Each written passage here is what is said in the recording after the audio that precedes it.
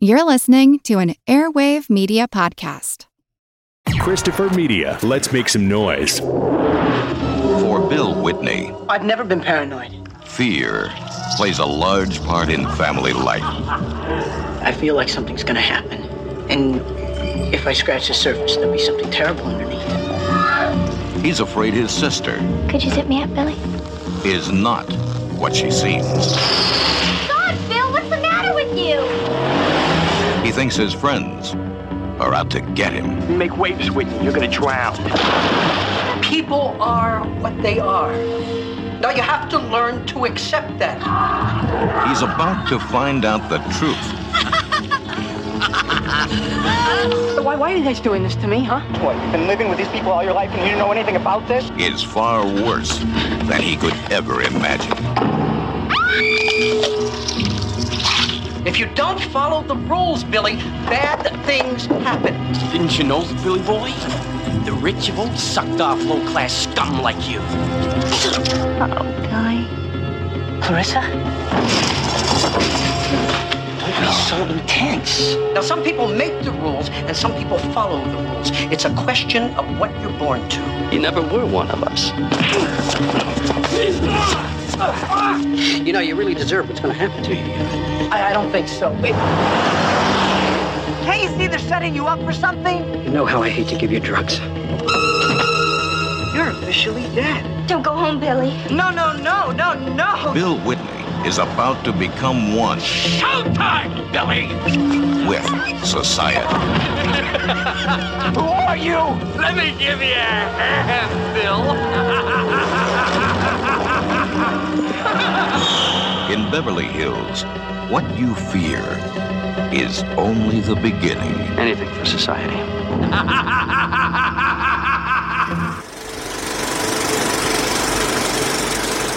Welcome to the Projection Booth. I'm your host, Mike White. Joining me once again is Mr. J. Bauman. Cream, sugar, or do you want me to pee in it? Also back in the booth is Mr. Terry Frost. I drink mine black, mate. This week we are looking at the 1989 film from director Brian Yuzna, Society. The film stars Billy Warlock as Bill Whitney, a suburban teen who feels that things are amiss in his life. I'm keeping the description very brief as we're going to be spoiling things almost right off the bat, so go no further if you haven't seen Society before. Jay, when was the first time you saw Society, and what did you think? I saw it for the first time when I was 11 or 12. It was on cable one night. I think I missed the very beginning, so I wasn't even sure what it was. I'd already seen the movie Parents, the Bob Balaban movie, and I was getting Parents vibes from it. That kind of paranoia and sort of isolation from your own family. And then it got to the moment where it goes into the bathroom when the sister is showering and like her upper torso is backwards. And I think I lost my mind. And then, the movie continues and it gets weirder. And by the time it got to the end with all the Play-Doh people, like at that point, I was really into like makeup effects and creature effects. So I think I was too fascinated by like how creative and inventive the effects were to really sink in just how fucked up it all was, and that I probably shouldn't be watching it at 11 years old. But I mean, I was just fascinated by it, and then it was like impossible to find. Years after that, I would be telling people about this crazy movie, but I just like I think there might have been like a small DVD release, but up until the recent Arrow Blu-ray, it was just impossible to get a hold of. So I'd be telling people about this movie, and I wasn't able to show it. But now, thankfully, it's much more readily available. But I've always loved it. It's kind of clunky, and it has problems, like especially in the middle. There's some pacing issues, but it definitely makes up for it with the ending. It's a very sinister film with a very innocuous title. How about you, Terry? I first saw it on VHS back in the day when you used to go to places to actually get movies rather than have them come to you. So one of the things Australian video companies did was they tried to get things that were fairly low cost to buy. And so they'd pick up all of the Yuzna stuff. They'd pick up Reanimator, and anything that had a really weird cover would sell in a video store. So I picked up Society because of that cover with the masks and the stretchy skin on them, and watched it. And I'd already seen Reanimator at that time, so I was pretty much prepared for over the top and really comical visual effects. And so I just went into it. I'd already been pre-positioned, being a working class boy, to know that rich people are bastards. I kind of ran with it and I went, yeah, this is cool. And it's got a gross out ending. It starts out a bit 90210 meets some other weird movie. And then suddenly it goes totally off the rails and goes into this Salvador Dali thing that Screaming Mad George did with the special effects. And I loved it. I saw this one for the first time, probably only about a year ago. I got that Arrow Blu-ray that came out, and I had heard about this one. I'd seen that cover art for the longest time. For whatever reason, I just never checked it out and was completely blown away by the release and was really, really excited to finally be able to see this movie. Yeah, I can see why this has such a long history and is such a favored film by so many people. It is a delightful little film, and it just gets better every time that I watch it. I see more and more of the cleverness of the writing of it as as I see this multiple times. I mean, it's not like like a puzzle film or something where, every time I'm uncovering a new layer, but it's really nice to be able to put these pieces together a little bit more every single time that I see it. And I really did get that 90210 vibe as well when I was first starting to watch this. And at first I was like, where are we going with this? I'm not exactly sure, because the acting could be a little bit better. Some of the line delivery, some of the lines themselves. But I think that kind of clunkiness actually works in this movie's favor, because it feels like we're dealing with more with symbols than we actually are with people and with characters. I always felt like the acting was deliberate. It's just heightened, like just a tiny bit, where everything feels completely phony, which certainly ties in with, nothing being what it seems. And you had mentioned like 90210. It always kind of reminded me of like a soap opera, and that includes the acting. It just heightened just a tiny bit where it's not realistic. Yeah, Billy Warlock, who stars in the movie, came out of Baywatch, which was another one of those shows not known for its acting. And I really kind of had the nostalgia thing when I was watching this, because half the guys have mullets and half of the women are dressed in like parachute cloth. So it's that 1980s thing where women's clothing and women's fashion was really, really atrocious. And you can immediately spot a movie from the 1980s because of how atrocious the hair and dresses are in it. And this movie definitely delivers that. Lots of large hair. And puffy shoulders and really weird kind of textiles used to make the clothing with, yeah. Well, the higher the hair, the closer to God. I love that Billy Warlock's name is stranger than his actual character name. And I'm going to keep calling him Billy through this, even though I think it's Bill in the film, just because he feels like a Billy as you're watching this movie. Oh, Billy. I guess he's supposed to be really super cool, right? Because he plays basketball. He is one of two candidates up for like president of the class or whatever. And it seems like everything is kind of going right for him at the beginning. Like he's got a cheerleader girlfriend, right? He's living the American dream. But by the end, he gets it all stripped away from him.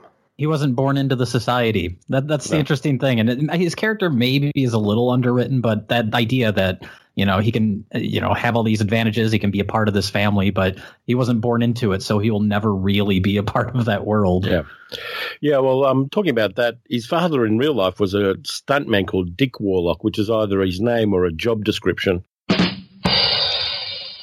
It's pretty obvious right from the start that Billy isn't part of the family. Everybody else is blonde and kind of Aryan looking, and he's kind of dark and slightly swarthy looking. So it's pretty obvious right from the get-go that he was adopted in some way. And I'm just wondering how rich people would have adopted him. Did they select him like a supermarket chicken, or there's a backstory there that'd be kind of interesting to look at? Well, and everybody is taller than him as well. I mean, even his sister towers over him. That was Hasselhoff's fault with the Baywatch thing. All the other actors in Baywatch seem to be a lot shorter than David Hasselhoff. And Billy Warlock's definitely not a tall guy. We know that we're in surrealist territory right from the beginning. I mean, this movie opens with the dream sequence. Then we're very early on, we're into a psychiatrist's office where we get Billy hallucinating these worms that are inside this apple. This is a movie that kind of wears its metaphors on its sleeve. I mean, this whole idea of the all-American apple being rotten to the core with all these worms. It kind of reminds me of like the opening of Blue Velvet when we dive under the plush lawn that Jeffrey's father is watering and go down into that insect world. And here we are pretty much diving into that right off the bat in this film and seeing that things aren't necessarily what they seem, but it also is a nice way to tell us maybe Billy isn't all there either, because he quickly shakes off that idea of all the worms inside the apple. So it's giving us a nice bit of doubt. I don't know if they play with this as much as maybe they should, but they give us a little bit of doubt here. Is he seeing what he's actually seeing? And we get that a few more times throughout this film so that we doubt whether he is a reliable protagonist or not. That's all you need is a couple little moments like that just scattered throughout to really kind of sell that. But I was going to mention Blue Velvet too, that opening, because much like the opening of Blue Velvet, like it's not subtle. There's nothing subtle about the satire of this, but the rest of the movie is so kind of surreal and absurd that it actually works without feeling. It's not subtle, but it also doesn't feel heavy-handed just because the whole movie feels slightly unrealistic. Character release is a bit weird because we see Billy being kind of really heavy and emotionally torn by these nightmares and by his psychiatrist visit. And the next thing, he's shooting hoops with his friend, totally fine, totally trying to be charming and fun. And that emotional transition from one scene to the next really doesn't work. Billy's friend Milo, who we get introduced in this basketball scene here, I have a problem with Milo just that he's not in the movie enough. It feels like he's here in this scene and then he disappears for a long damn time until he finally shows up again. And it's like, oh yeah, remember me? I'm from that basketball scene in the beginning. And I was like, oh, who is this guy again? And then it's unfortunate because you were talking about the mullets, and both of these guys have mullets. So there's a couple times where I actually think that Milo is Billy and Billy is Milo.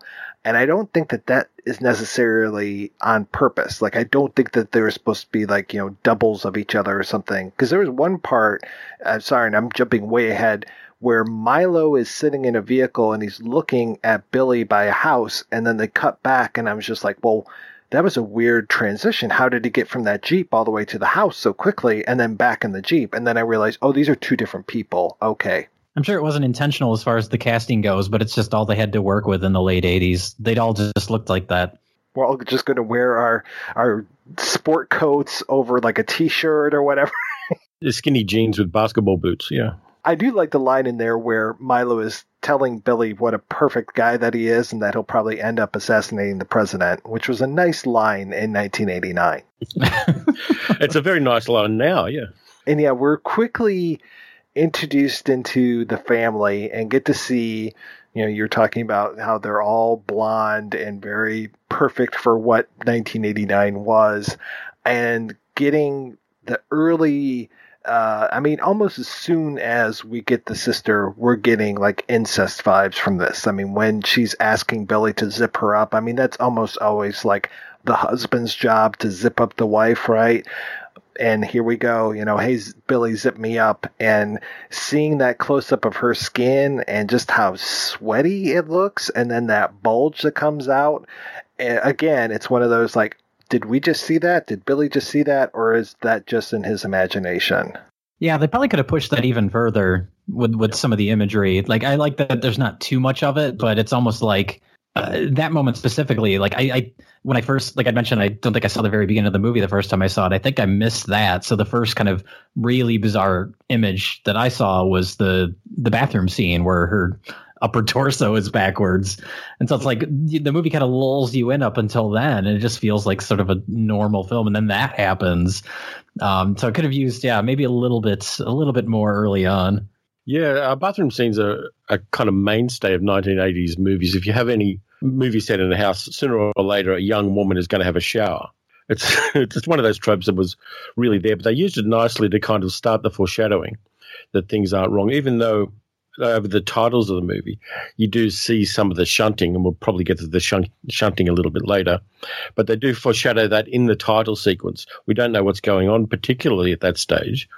There's some kind of weird people having an orgy or something, but later on we kind of backfill our knowledge of that and go, yep, that's the shunting.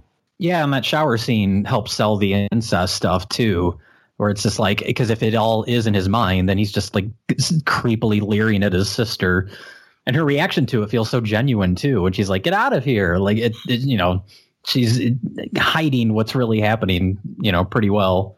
It's an Animal House moment, yeah. That camera is just lingering on her so long. It's just like, no, get out, stop looking at me, stop. Just like, how long is she going to stand there while the audience can ogle her? Well, she's just like, no, quit it, really, stop. Why doesn't she shut the door? She's too busy covering herself because she didn't want to do actual nudity in the film. Unlike Billy's eventual girlfriend, Clarissa, but we'll definitely get to her. They go back and forth between family and psychiatrist's office quite a bit here, and if we haven't already realized that there's an incest theme to this, I mean, he comes right out and just says like, oh yeah, just a little incest and psychosis, don't worry about it. It's like, okay, maybe something that the psychiatrist is going to pick up on. Incest and psychosis, that's a great name for an edgy nightclub. This whole idea of the coming out party, now I didn't necessarily get this, that had the coming out party happened already, because we're going to get like what I thought was the tape recording of the coming out party, or is that them just talking about the coming out party?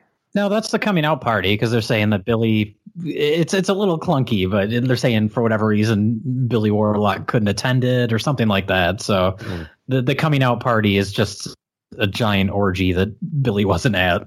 Poor Billy misses out on all the fun. And we get to see what a great debater he is. He's almost a master debater here at Beverly Hills Academy. Yeah, sorry, I had to go there. Debating against Marty, who is offset from everybody else in this entire movie by wearing glasses. And I thought that this would come up at some point, of him wearing glasses, and maybe he wasn't part of the society too, because he seems to be the only person other than Billy who isn't quote unquote perfect. He's got this mark to him of his glasses. So I thought, oh, okay, yeah, he's going to be an outsider as well. But that never really comes to fore. But it's interesting. He just kind of like loves to fuck around with Billy, apparently.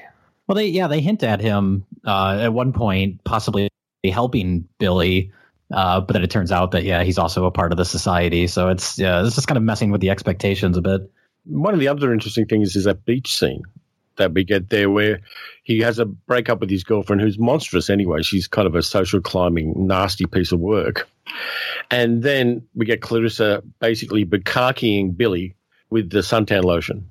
Just weird sexual imagery at any possible moment in a Brian Yuzna film. Absolutely. And then they cut to the large woman that doesn't seem to talk, with all the zinc oxide on her face. We later find out she's Clarissa's mother, but she comes in from left field with no introduction, and we kind of go, well, who the hell is this? That's not Divine. That's her name. And the introduction of David Blanchard is great. The way that it seems like he's going to kill Billy's sister at first, because he's hiding in the closet, and then he comes bursting out, running down the stairs and out into, the rest of the world.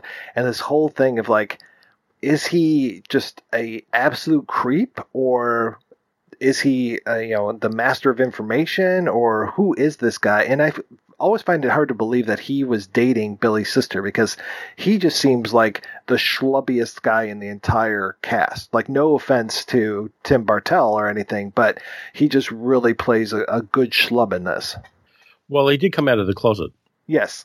Yeah, well, he does, because that's the opening of the film. Like, I mean, much like what kind of happens with Bill, is that if all this stuff is in his mind, then he's the crazy person. And at the beginning, yeah, with what's his name, the mole guy? Oh, you mean the beauty mark, David Blanchard? Yeah. David Blanchard, yeah, but like with his character hiding in the closet, like he comes across like a creep, even though, as we discover, he has the best of intentions. Yeah, he's also got that license plate on his car that says ears. Whereas Billy's Jeep has hoops because he likes playing basketball. He is the auditory spy. Even though he's there in the closet, I would think spying on Jenny, it turns out that he has been bugging her earring, and that's how he ends up getting this tape of the coming out party and all the fun times that were had there. And that he's finally the guy who kind of confirms Billy's, well, he doesn't confirm Billy's suspicions. He basically blows the lid off of all this stuff and tells Billy, like, hey, all of these things were going on, and, plays this tape for him. He's the only other person who seems to know what's really happening, and then he's quickly dispatched, and then the tape is proved, quote unquote, to be a phony. We get to hear the, quote unquote, again, real tape, courtesy of the psychiatrist. Yeah, and that earring microphone has really, really great audio quality. Hell yes. It's very clear. Yeah, you could use it for podcasting, yeah. I would love, yeah. I wish I could get my ear pierced with that right now. Yeah, that'd work. You could kind of podcast on the hop just walking down the street. I have always wondered about that, though. The tape that has the massive orgy on it, but then when he goes back and replays it, it's normal. But I've always been curious, like, did the family go back and re-record that to make him feel like he's going insane or throw him off the track? It's never really clear. Kind of reminds me of the tape from The Exorcist, where like you play it and it sounds normal, and then you play it backwards and it's all this other stuff that's actually on there. But yeah, I don't know. Maybe he just played it backwards and then it was just a normal, hey, honey, get in the car kind of thing. Well, maybe the family kind of got together literally and did the recording. It would have been nice to kind of somewhere later in the film have a bit of a flashback to them recording the other part of the tape while they're in the situation they are when Billy finds out what they really are. It's one of those nice, to me, unexplained things. Kind of like that weird doll that Billy keeps finding in his car. It's like a Ken doll with a screw through its head. I'm not sure what this is supposed to signify, but it's threatening nevertheless. It's Milo messing with him, as we find out, because later he has the blow-up doll with the Ken doll in the blow-up doll's mouth, although I'm not really sure what Milo's trying to accomplish. It's a very bizarre prank that doesn't have any payoff. It's just him. I mean, it's just, I don't know. Maybe it's just they thought the imagery would be interesting. Maybe Milo's into Billy and doesn't really know how to express that. Hey, that works. There's a lot of gay themes in this movie and a lot of, I can't even say this word anymore without it thinking of Zizek. There's a lot of the anus in this film. Our two main females, because I don't really count Shauna as our main female, because I wasn't even sure she was the same person when she showed back up to break up with Billy, because it just doesn't pay off. Or when she goes to the beach, I should say. That doesn't pay off to me from like her being the cheerleader. The two women, Jenny and Clarissa, both of them have their bodies twisted around at some point. So it's like their sex organs are backwards, so now it's the butt in the front and the vagina in the back, and then that we have these two, jumping forward, these two penetration scenes of men where they're basically being fisted. I mean, there's a lot of anus stuff in this, and I guess that goes along with like the history of surrealism, right? Two men get fisted in the course of like 10 minutes from each other, maybe less. I've only seen two other movies where that happened. Did Gaspar Noé direct one of them? No, I was thinking somebody showed me a gay porn once, but that's another story. Yeah. The anal birth of Bert? Something about puppetry. Yeah. Well, not to mention that the dad, his head is literally his anus at one point. And then the way that the sister's head comes down from between the mother's legs. I mean, that is one of the great visuals of this film, and we'll definitely talk about all the amazing visuals as we go forward. It's what sells the movie. Oh, yeah. I mean, that picture of the dad as the literal butthead, I mean, that's what got me. The first time I saw that image, I was just like, what the hell movie is this from? I need to find this. Yeah, it's very kind of goatsy, really, isn't it? I guess it's more alien-ness of the society as opposed to literal aliens. And they make this big deal about, are they aliens or are they not aliens? And, they very specifically say we're not aliens, but we get the little kids shooting before Billy gets bukkakied. I guess he gets bukkakied twice because he also gets the little kids doing that to him and screaming, "Die, alien scum." They do that to his girlfriend. Oh, that's right. Who actually is a member of the society. Okay. Oh, so the from the mouth of babes, I suppose. But yeah, they do say "Die, alien scum," and I think that's very deliberate. Those kids are a little bit like the Frog Brothers in what's the name? What that movie? Lost Boys. Maybe this is their early beginnings, and then they move up the coast Yeah, the Frog Brothers, the early years. This is the prequel. That'd be fantastic. That's a franchise I could get behind. The Lives of the Frog Brothers. And then you have the next movie where they're middle-aged and trying to shoot kind of MILF vampires or something. Didn't they do that? Wasn't there one of the direct-to-video sequels to The Lost Boys where the Frog Brothers came back and it was just depressing? Yeah, I seem to remember something about it, yeah. It seems like Corey Feldman would not let that opportunity pass him by. Do you want a party? There's a Nightcrawler who's created a new designer drug. The only problem is it's not a drug. It's vampire blood. He's breeding an undead army. The only thing that stands between him and the annihilation of the entire human race would be us, the Frog Brothers. We haven't been the Frog Brothers for a long time. I can't do it without you.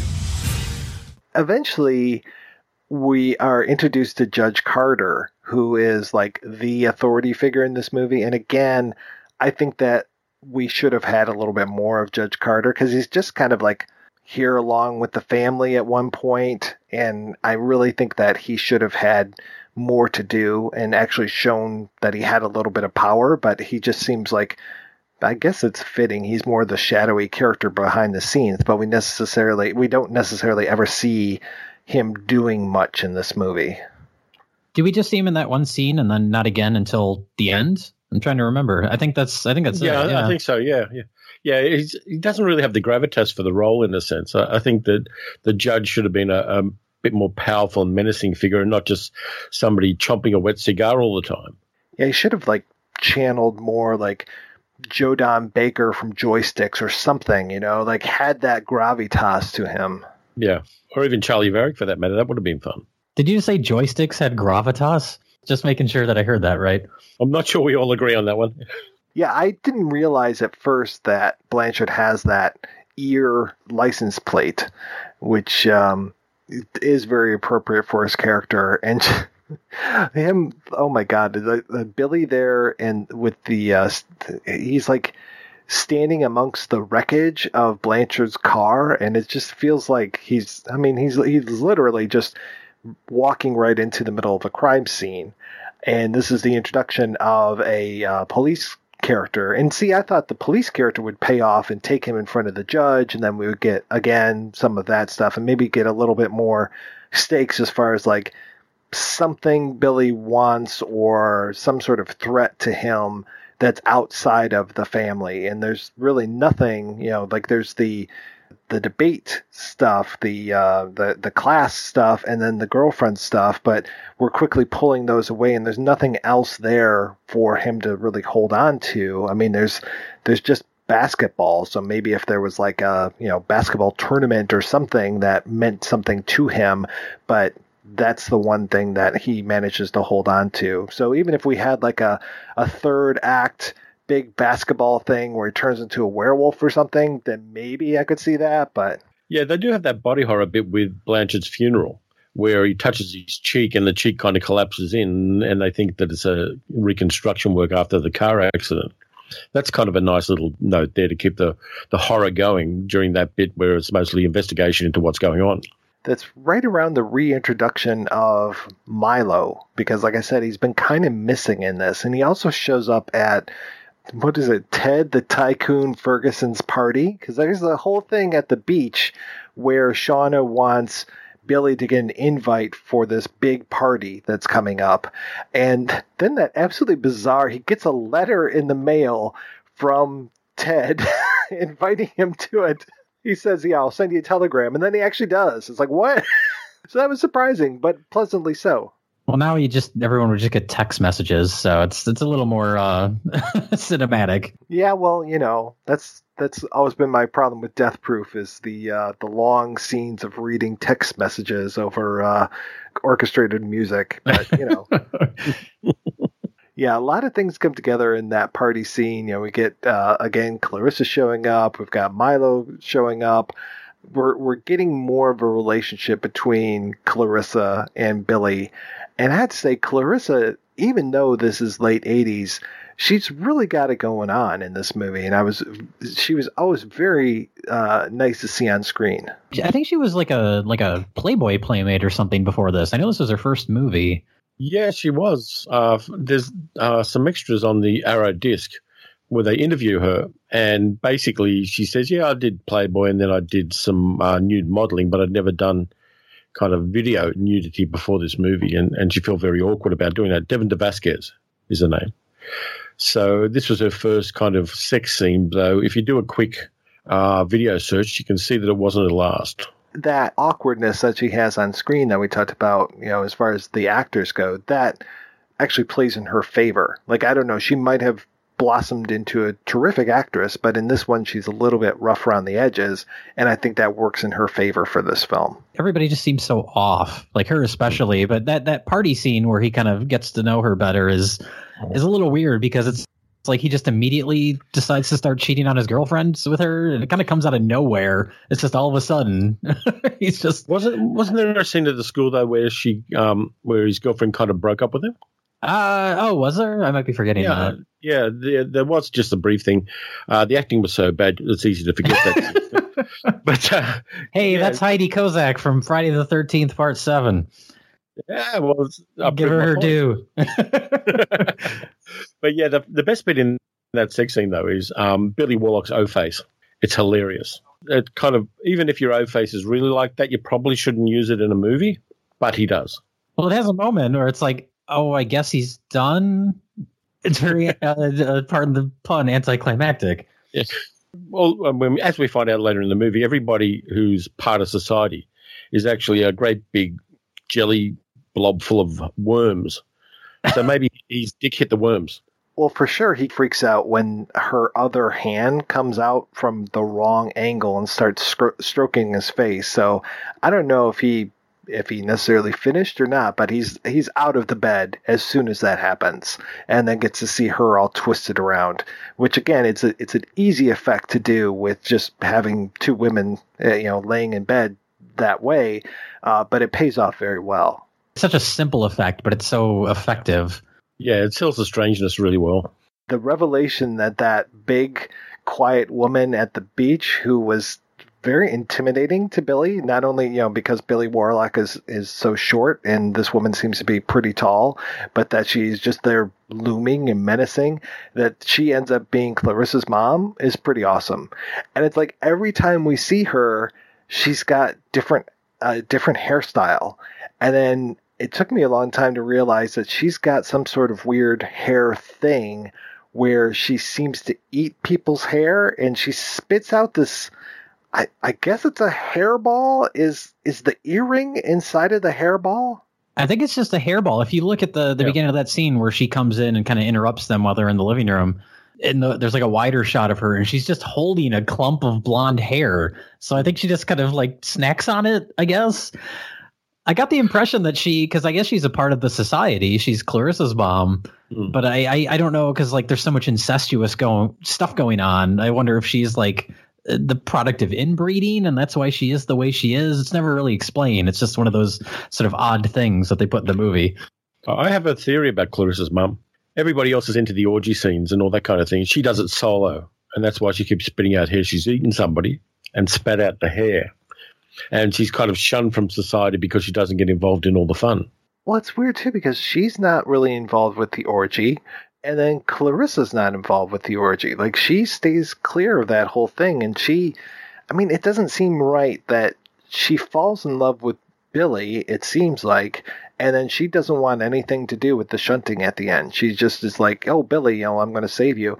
And it doesn't necessarily fit with the rest of society, so I guess she would be kind of an outcast from them.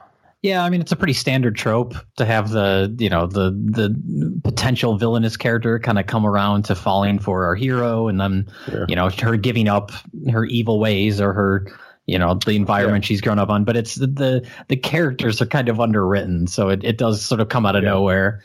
That's the James Bond fucks the bad girl trope. Yes. Yeah, and the bad girl turns around and then gets shot by the bad guys. That's the official name for it, that entire long stretch that you just said. It's a work in progress. I'll get there. I'll bring it down to about 4 words at some stage. Yeah. Fucks the bad out of her? Or fucks the good into her, one or the other, yeah. We talked about Blanchard getting his face poked by Milo earlier. that church scene is really strange because it looks like a church, but then there's a big Star David on the wall. So I was like, what are we saying here? Are we in a temple rather than a church? But then that doesn't necessarily make sense because I don't think that he would be embalmed like that and laying out if he was in a temple. I think they just filmed wherever they were allowed to film. Okay. Sorry. I'm thinking way too much. I'm sorry. Yeah, there's certain details of the movie that are planned out, but I don't know if that was one. Yeah, we can't really go into that too deeply because I'm starting to think the whole movie's anti-Semitic. Well, that's like what happened to John Carpenter when people were trying to come out and say that They Live was anti-Semitic, which this is a movie I would compare to They Live in certain aspects. Yeah. They Live always struck me as just like an anti-wrestler movie. I would say with that scene in the alleyway, it's a pro wrestling movie. Well, yeah. I mean, though Keith David wasn't a wrestler and he kind of gives as good as he gets. I thought we were still talking about Society and I got horribly confused. Oh, wow. Yeah, sorry. No wrestling in Society. I think a good Roddy Piper scene would have sparked up this movie really well. If he just like came running in and like body slam Marty or something. I'm just going to say Society is an anti-wrestling movie because there's no wrestling in it. There you go. It's very pro basketball, though. We were talking about Milo and the whole blow-up doll thing. The whole shrunken head, apparently he did that to Billy as well. I mean, Milo's got just a weird sense of humor.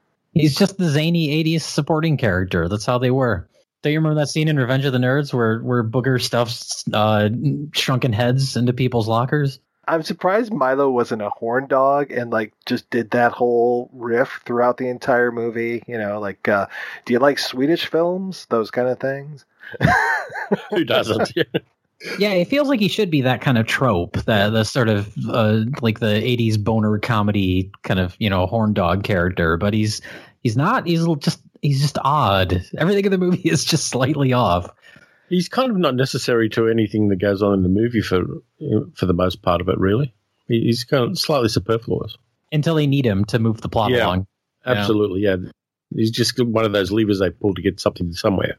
So we talked about the way that Billy is stripped of everything throughout this film, and the last really remaining thing left for him is this whole class president stuff. So there's this very elaborate plot for Marty to suddenly befriend Billy, say, meet me out here at the canyon tonight. Billy shows up. Marty's had his throat slit, and then he goes and grabs the cops with Clarissa, comes back. It's a different car, yada, yada, yada, goes to school the next day, and then announces that Marty's dead. And when Marty shows up, it's just like, oh, joke's on you, Gumshoe. Ha, ha, ha. And then that's like the end of his political career. So now he is stripped of everything. But like I said, it's very, very elaborate, the lengths that they go to humiliate him in front of the class. Yeah, it's a really good job of gaslighting, really. He's been gaslighted his whole life. And still he's tries to play kind of cute and charismatic in the Baywatch style.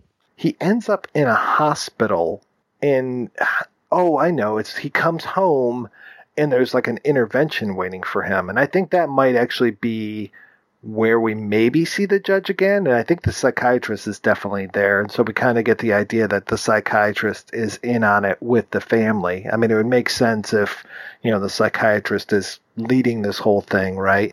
And we get Billy being put into the hospital, and then it gets this whole series of audible flashbacks. And I thought for sure here he would put things together and suddenly realize what's going on. But instead, he just kind of like wakes up and he's just like, hey, all my fears are real. I am free now. And so I thought maybe he would just leave town after that. But no, now he's on this path to collide with everything at the end of the film. Even when Clarissa tells him, like, don't go home, he still ends up having to go home and I guess face all of his fears and face his family. Yeah, it seems like a silly choice for that kind of thing. If it was me, I'd just burn the house down and get the hell out of there. Yeah, a little bit of arson. Oops, sorry, something went wrong.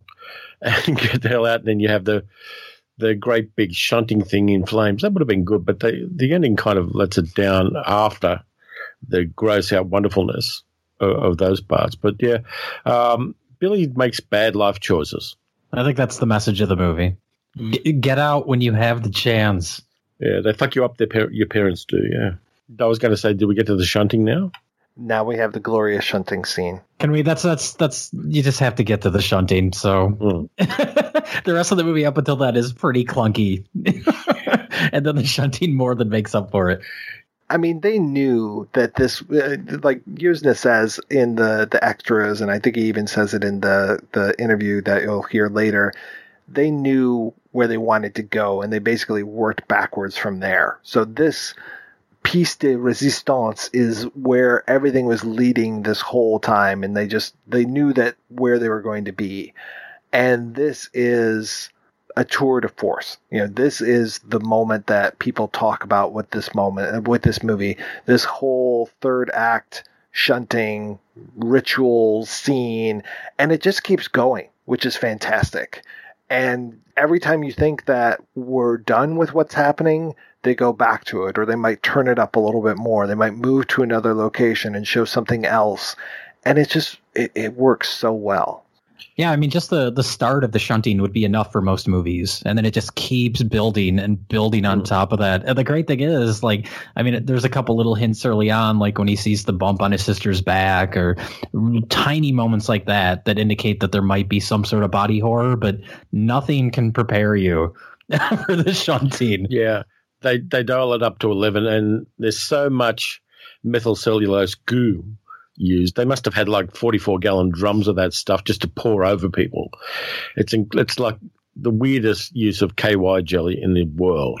I was really reminded of the end of Terror Vision and how Garrett Graham's hot tub / pool just becomes this gelatinous mass, and I think that was all KY jelly. And yeah, this is very similar as far as like people basically melt into each other, and it just becomes this glorious mess of bodies twisting and reforming. And it's great that they do all this stuff with practical effects. I mean, it's very smart that he shoots this with this very intense red light to kind of, hide the edges a little bit, as it were. But it works really, really well because it also makes it into a much more horrific scene with that red light. And to see, I think the one visual image for me that always gets me is, I think it's the judge when he reaches and he grabs Blanchard's buttocks, because now we are reintroduced. Blanchard is not dead. Haha, he's actually alive, and he is one of 2 sacrificial lambs for the shunting.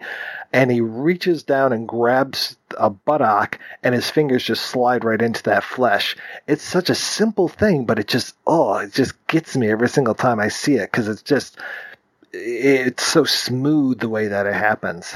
It's goopy. That's the only word to describe it, as goopy. And that red lighting is like, because you see it happen in one of the shots. It just switches to that red lighting. There's no real justification for it, but it just adds so much to the atmosphere of that entire sequence.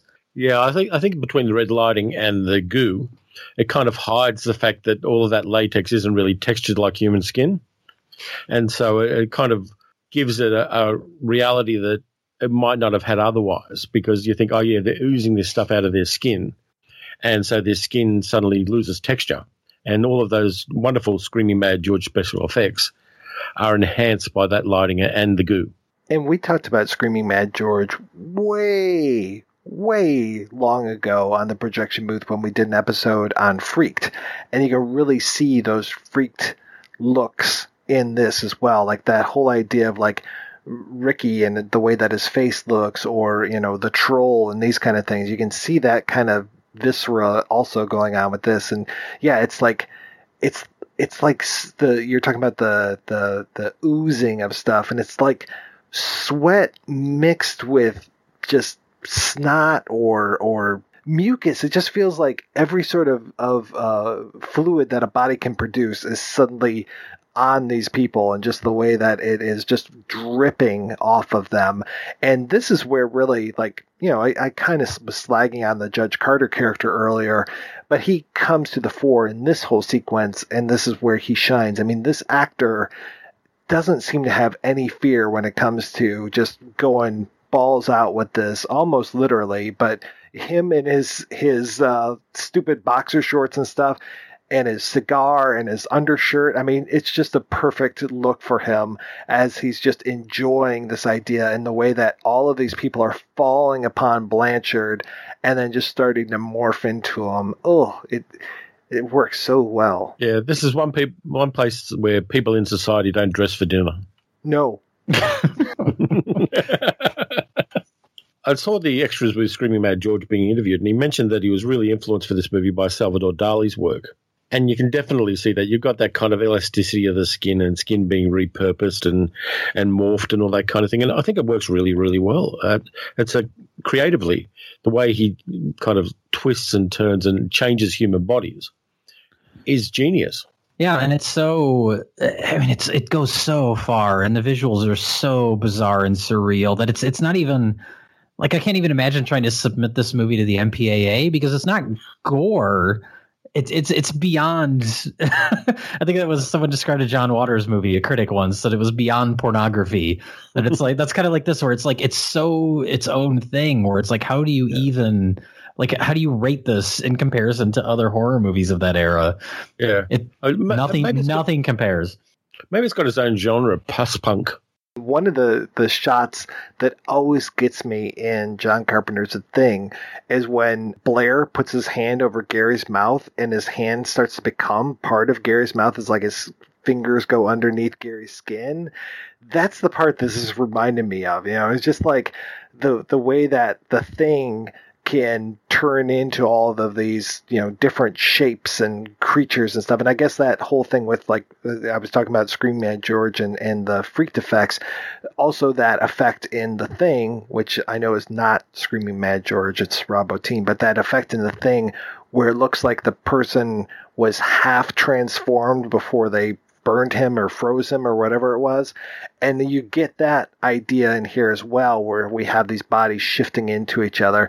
Insofar as, like, at one point, again, when you don't think you could go any farther, there's a literal pool where they just kind of unform and form back into themselves. And now the judge has Blanchard's beauty mark on his cheek. So it's like all of their cells commingled, and they're able to pull themselves back apart into what they were.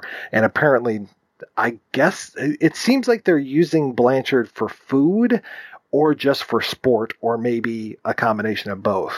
I think there's definitely a food aspect to it. Yeah, they seem to plan for this, because that's the Billy Warlock's character is sort of, he's been kind of brought up with the intention of eventually using him for the shunting. Yeah, it's kind of like a whole pig barbecue for these people. Yes, it is exactly like a whole pig barbecue. Yeah, just grab pieces off it and eat them. So that's basically, it's not the sort of party you want to be invited to, really, is it? So I do appreciate the kind of metaphor of rich people being spineless. They don't have any bones in them. I didn't even think about that. I was just thinking of the very obvious metaphor of the rich literally eating the poor. That's, again, going to this movie not being subtle. Like, even with the judge, you mentioned that moment where he has the beauty mark on him now from eating the Blanchard character, which is like, that would have been a great little moment. But they had to spell it out by having him actually, I think he even says, like, oh, I have the beauty mark now, or something. Like, he really points it out. It would have been nice if it was a little more subtle. I think if it was made now, though, what they'd do is he'd get a tattoo off Blanchard or something like that, rather than a beauty mark. So it'd be really cool if they remade this movie, and why not? If they had like a tattooed member of society who collected tattoos off the people they ate. Only if it's all practical effects. Otherwise, there'd be no point. Absolutely, yeah. Absolutely, yeah. You've got to go. They'd actually have to get tattooed? All the shunting would have to be authentic. It's a weird term, really, shunting. It's what you do to join trains together. It's a kind of an odd term to use, but it seems sort of semi-appropriate. Is that that's what shunting is? Okay, yeah, I've never heard of it outside of the movie. No, when you join up two train carriages and they will go clunk together and those things interlock. That's the only meaning of shunting, really. So basically I suppose you could argue the point that the human centipede shunts people together. So you're saying that Solo, a Star Wars story, is actually a de-shunting story? I'm not sure. I haven't seen that. I've got this real kind of ID fix that Star Wars is not worth my attention. I get such shit for that. I don't know if you will anymore. I won.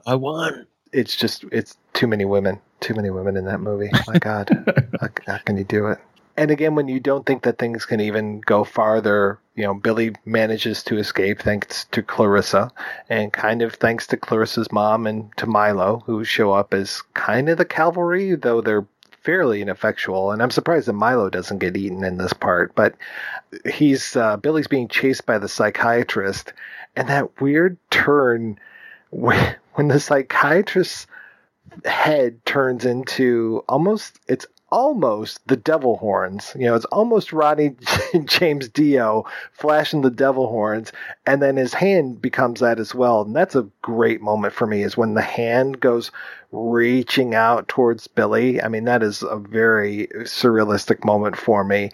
And that is what leads us into Billy's Oedipal nightmare, going into his parents' bedroom, where we've seen them before, mom, dad, and the sister, pretty much half dressed, hanging out in the bedroom. And then here they are, very indisposed, let's say.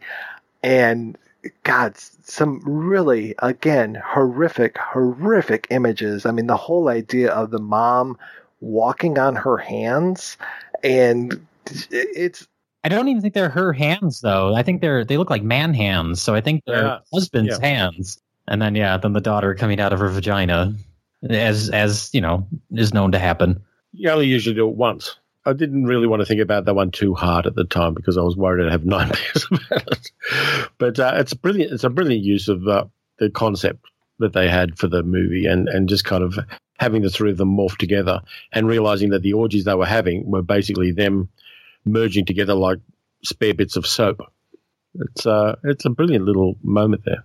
And then the movie ends in a fist fight, just like every good movie should end. Just like every movie should end. It ends in a fist fight. Especially Solo, a Star Wars story, yeah. I think it might end in a fist fight.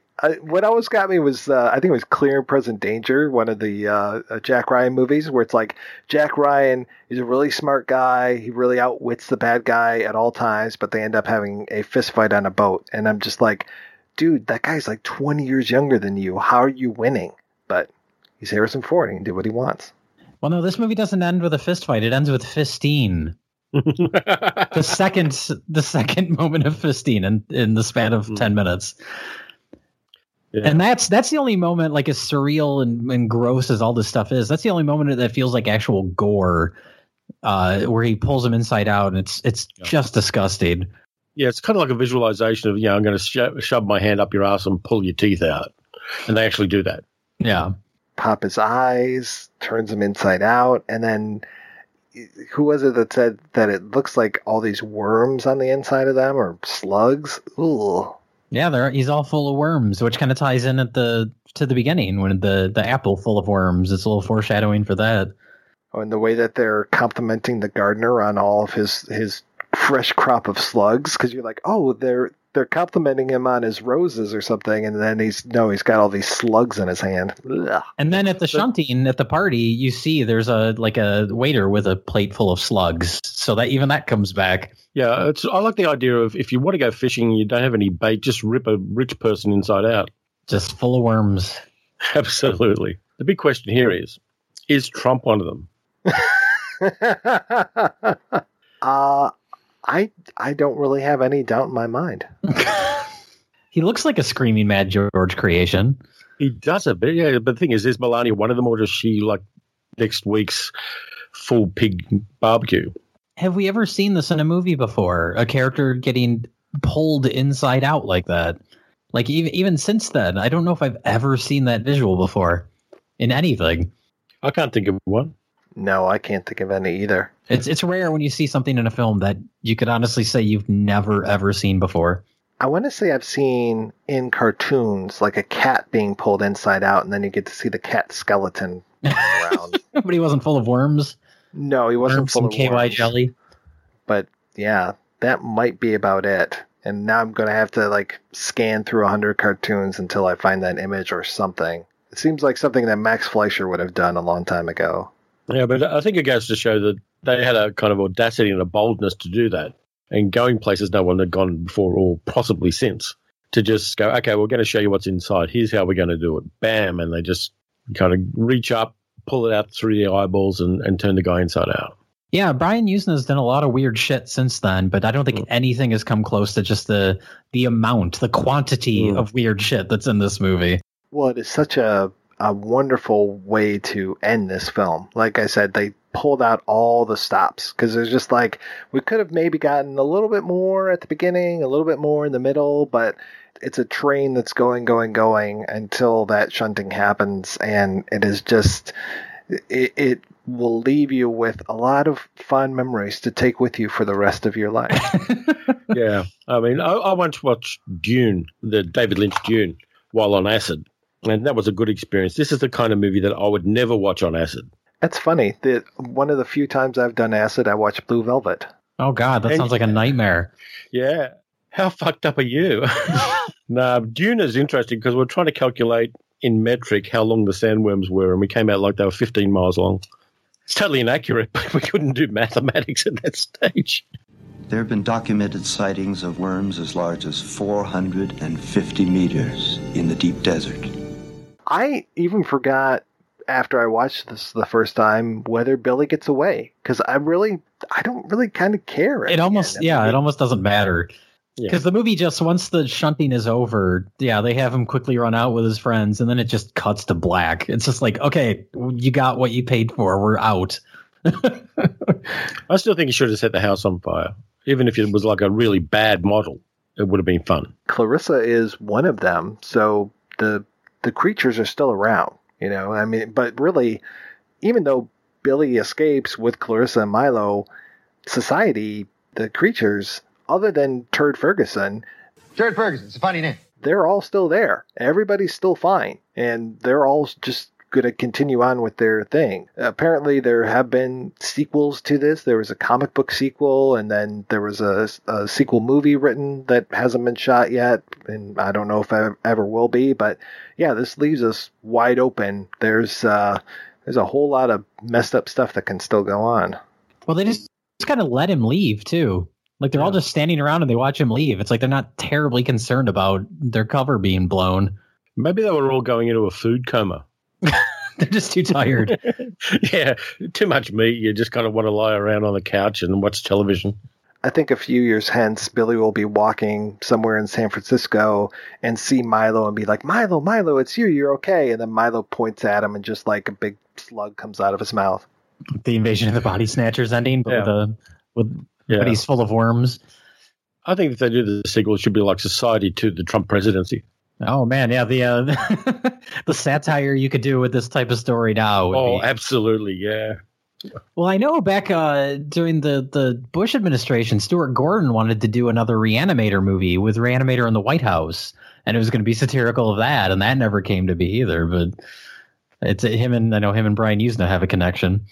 With William H. Macy was supposed to play the president in that? Yeah, I mean, it must have gone far enough along where they were, casting it. I don't know what happened to it. It's disappointing because now the last Reanimator we have is Brian Yuzna's Beyond Reanimator, which I don't know. I'm going to revisit it when the Blu-ray comes out because I haven't seen it in forever, but I remember being really disappointed. Yeah, I would watch the shit out of a Reanimated movie with William H. Macy in it. That would be in my ballpark, definitely. All right, we're going to take a break and play an interview with director Brian Yuzna, and we'll be back with that after these brief messages.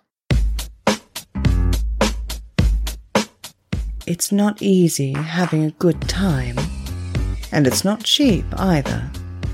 Every week, the projection booth brings you a new show, possibly even two, focusing on all genres of cinema.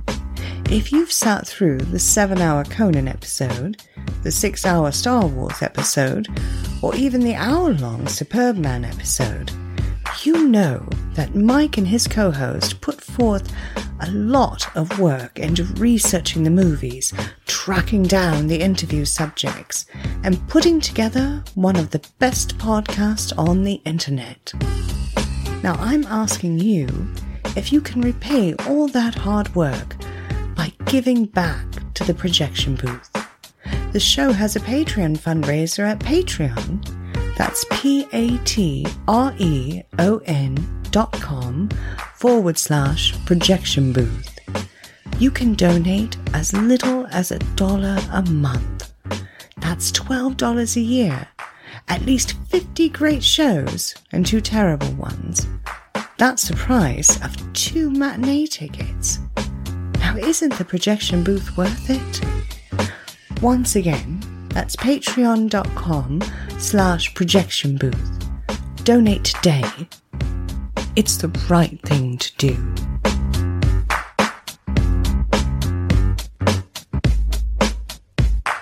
Well, Eric, would you say that we're just two dudes who love talking about movies over at the Culture Cast? I mean, yeah, I don't know if dudes is the correct nomenclature, though. Dudes, bros. Okay, what about movie nerds? No, okay, dudes is fine. Not nerds. Anything but movie nerds. Well, over here at the Culture Cast, we talk about new movies, overlooked gems, classics, and some films that cause us to question our sanity twice a week. Yeah, Hot to Trot comes to mind for sure. Yeah, Hot to Trot was a real mess. So make sure to check out the Culture Cast on iTunes, Stitcher Radio, and wherever you get your podcasts. I know you know who I'm talking about. It's that guy. Yeah, with the eyebrows, right? He's in a million the bushy movies. eyebrows. Sometimes they're bushy, but he also sometimes have a mustache. Yeah, but he's shaved. Well, no, he did. You know who I'm talking about. You've seen him in a million movies. We just saw him in that one thing. Yeah, he looks like a pug.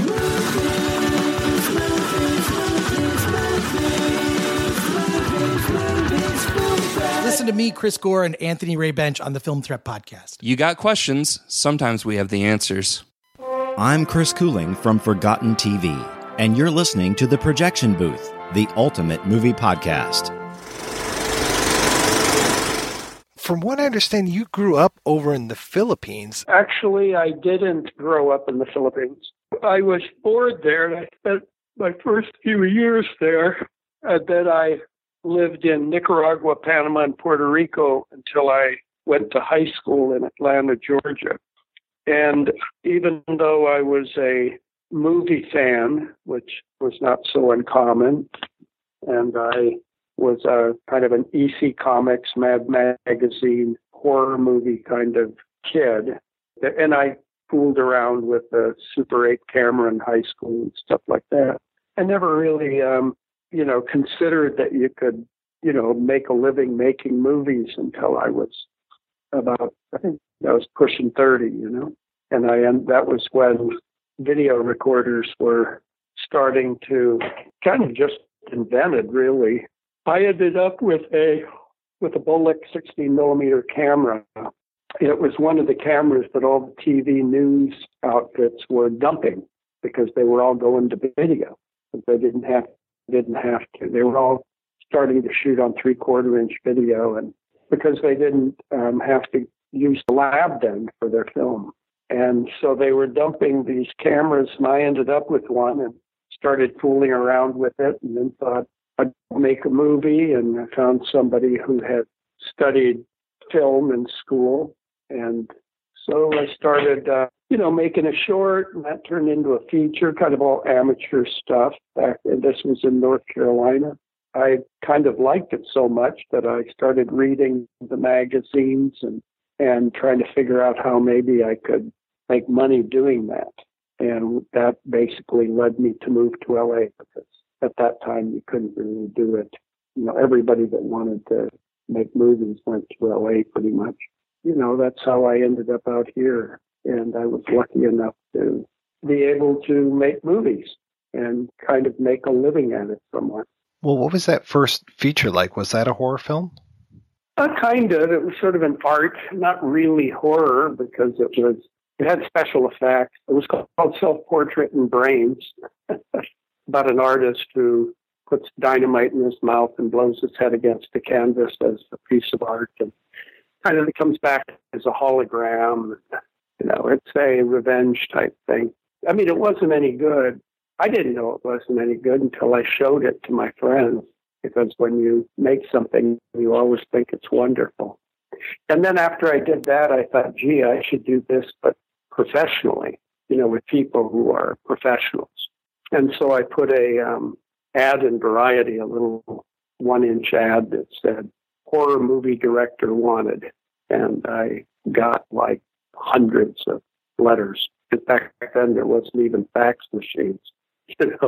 Calling long distance was expensive, So then I went out to LA and started having meetings with the people that sent me the letters, and eventually met someone out there that kind of showed me around and took me to movie sets, and I started realizing that all the people from around the country that were like me all went to LA. And so it was just sort of like you were in this, kind of where you might be able to make movies. And that kind of got me into it. Well, how did you start getting gigs? How'd you get involved with like Empire Pictures? My friend took me to the Empire sets, and at first I was doing more financing type stuff. The first thing I did out here to make money is I went in with a guy two people who, one of them was a collector and one was he was a lawyer, but he was kind of a hustler, and we basically sold like hundreds of hours of public domain TV shows to the UHF stations. Once the TV went from, like when I was growing up, there'd be like 4 channels, and then it went up to like 13 channels. But then when they went above 13, I think that was UHF. And that was like, so there was like channel 55, you know what I mean? So everywhere had a channel, but a lot of them didn't have any money. And they were looking for the cheapest programming, and we found this, that we could package this public domain old 50s shows. They call it the golden years of television. That was sort of like how I first kind of kept going, paid my way. And then also when I met Empire, I really liked what I met Albert Band, who was Charlie Band's father. And that was right when Charlie was starting Empire. And I had a project, which they basically fleeced me for. And I helped. Charlie was always in trouble with cash flow. So he was always desperate for money to pay the crew or something. But he also had a video distribution company, which anybody could do back then. It was very lucrative. He was always willing to discount contracts directly from the video chains, so the money wouldn't go through him. It would sign over to you, and he would give a big discount because he was always desperate. And so I was able to kind of get involved with doing some of that kind of financing for some of the early Empire movies. And then eventually I realized I was never going to get a movie made with Charlie, and he owed me money. So then I started developing Reanimator with Stuart Gordon. And in order to get the money back from Charlie, I produced it out of his offices and using the money he owed me to do the post, and let him do the foreign sales and distribute it in the U.S. too, which he was just starting Empire Distribution. And all that worked real well until he didn't pay the money, and I had to sue, and it was just this long nightmare of getting unentangled from him. But that's how I got into making movies. I borrowed the money from people I knew back east and some in California. So I got people to just risk money, and I made the movie and paid them back. And luckily, Reanimator was outstanding. Then the next 2 movies I did, Charlie paid for. So he paid for Dolls and From Beyond, both of which I produced. We made them in Italy. And it was during From Beyond that I had to sue him, and so then I quit doing business with him. I was working on Robot Jocks with Stuart, and then I quit because I was having to sue him for the monies that had been misappropriated from the revenues of Reanimate. The old Hollywood story, actually. So in answer to your question, the way I got a job was I just paid for it. I was the producer, so I was the boss. So the message is you can do any job you want if you pay for it. So if you finance a movie, you can do whatever you want. Luckily, at that point, I was smart enough not to try to write or direct it. I developed it. I paid Stuart Gordon and Dennis Paoli and William Norris already had a 50-page television script that they had written when I first met Stuart. And I agreed to option it and to develop it into a feature. And so over the period of a year, we went back and forth developing the feature and then shot it. You worked with Stuart Gordon a lot. You also worked with Ed Naha a lot. How did you meet Ed? Well, Ed, I met through Charlie Band because Charlie had a project from him.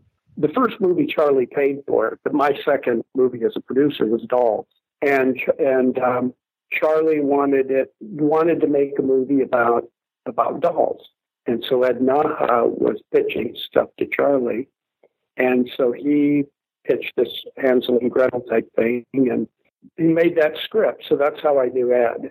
And then when I think Stuart kept working with Charlie Band, all of them did. Stuart and the actors all kept working with Charlie when I separate. So I went my own way, and Stuart stayed working with Charlie, and he made a number of movies with Charlie that I wasn't at all involved in. And I think one of those was also written by Ed Naha, not just Dolls. I think it was, if I'm not mistaken, I think it was Castle Freak, might have been an Ed Naha script. I'm not sure. And I think that it was originally called Bloodless, but I may be wrong. I know there was a project called Bloodless, and I think that Ed Naha wrote it. And it took place in a castle and everything, but I think it might have been what turned into Castle Freak, the movie that Stuart directed in Italy with Barbara Crampton and Jeffrey Combs, and a freak. But I think, and then after that, when Stuart and I, actually, while we were doing From Beyond, we were still in post on Dolls, because we shot Dolls and From Beyond before we edited either of them. So we went to Italy. I think it was in the fall of '85.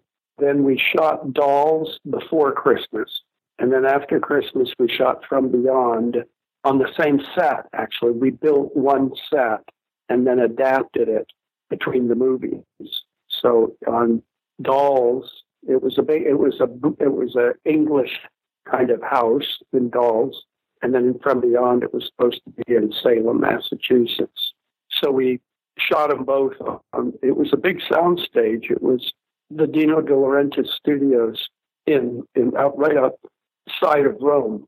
And so we shot both of them there. But while we were shooting, right before we began shooting From Beyond, I guess, we came back to the States because we had come up with this idea for Honey, I Shrunk the Kids, and we pitched it to Disney, and they went for it. And then we wrote the basic story, and then they wanted to do it, and so then we proposed Ed Naha to write it, and so Ed Naha came in and wrote on it, and then there was another writer too, finally. But anyway, that's the other way I knew Ed. I worked with him on Honey, I Shrunk the Kids. And other than that, I think I only worked with him on those two things that got made, which was Dolls and Honey, I Shrunk the Kids. And I think, at one point or another, I had talked to him about projects, but none of them got made. Now, you're listed as a producer on Honey, I Shrunk the Kids. How much of a role did you actually play in the production of that? Well, on the development side, I was the producer. I developed the whole thing while Stuart was the director. And right like a week before we were going to shoot, Stuart had to leave the project due to health reasons. And then I was supplanted, basically, by the new director came in, who was Joe Johnston. And naturally, people bring in their own. But yeah, I developed the whole thing, developed the story. For 8 months, I was the producer of the movie. How did you come to Society? Well, after I left Charlie Band, I quit working with him. Then I needed to find another way to go. And with Reanimator, I had raised the money from people who weren't in the movie business. Of course, neither was I. And the movie was, I paid them all back, and with a guaranteed return. And even so, it wasn't it's not like I was on bad terms with anybody, but I could tell that, because the movie had a kind of notoriety, there was this feeling that they should have gotten rich off it. Well, of course, all the money was siphoned away by Empire and really by Vestron, who Empire was deeply in debt to. What they do is stuff like they would sell the movie with a package of 10 movies, say, or 20 movies, and then they would, basically people would have to buy all those other movies to get Reanimator, but then they would pay Reanimator 1/20th of the package. And then in Empire's case, they wouldn't pay the money to me anyway. I'd go to the markets and I'd talk to buyers, and they would say they paid so many hundreds of $1,000s to Charlie, but then it wouldn't be accounted to me. So all the money that came in on Reanimator, I didn't get. And that's why I had to take out a very expensive lawsuit and finally wrangle the picture back plus some money. But of course, the money was gone. So then that makes it very awkward. I mean, everybody, all the investors I guaranteed them a return on their money, and I paid it. But as far as getting rich, that wasn't going to happen. And I realized that I would prefer to work with companies that were in the business of movies and not with people who weren't, who might have naive or unrealistic ideas about what the business is like.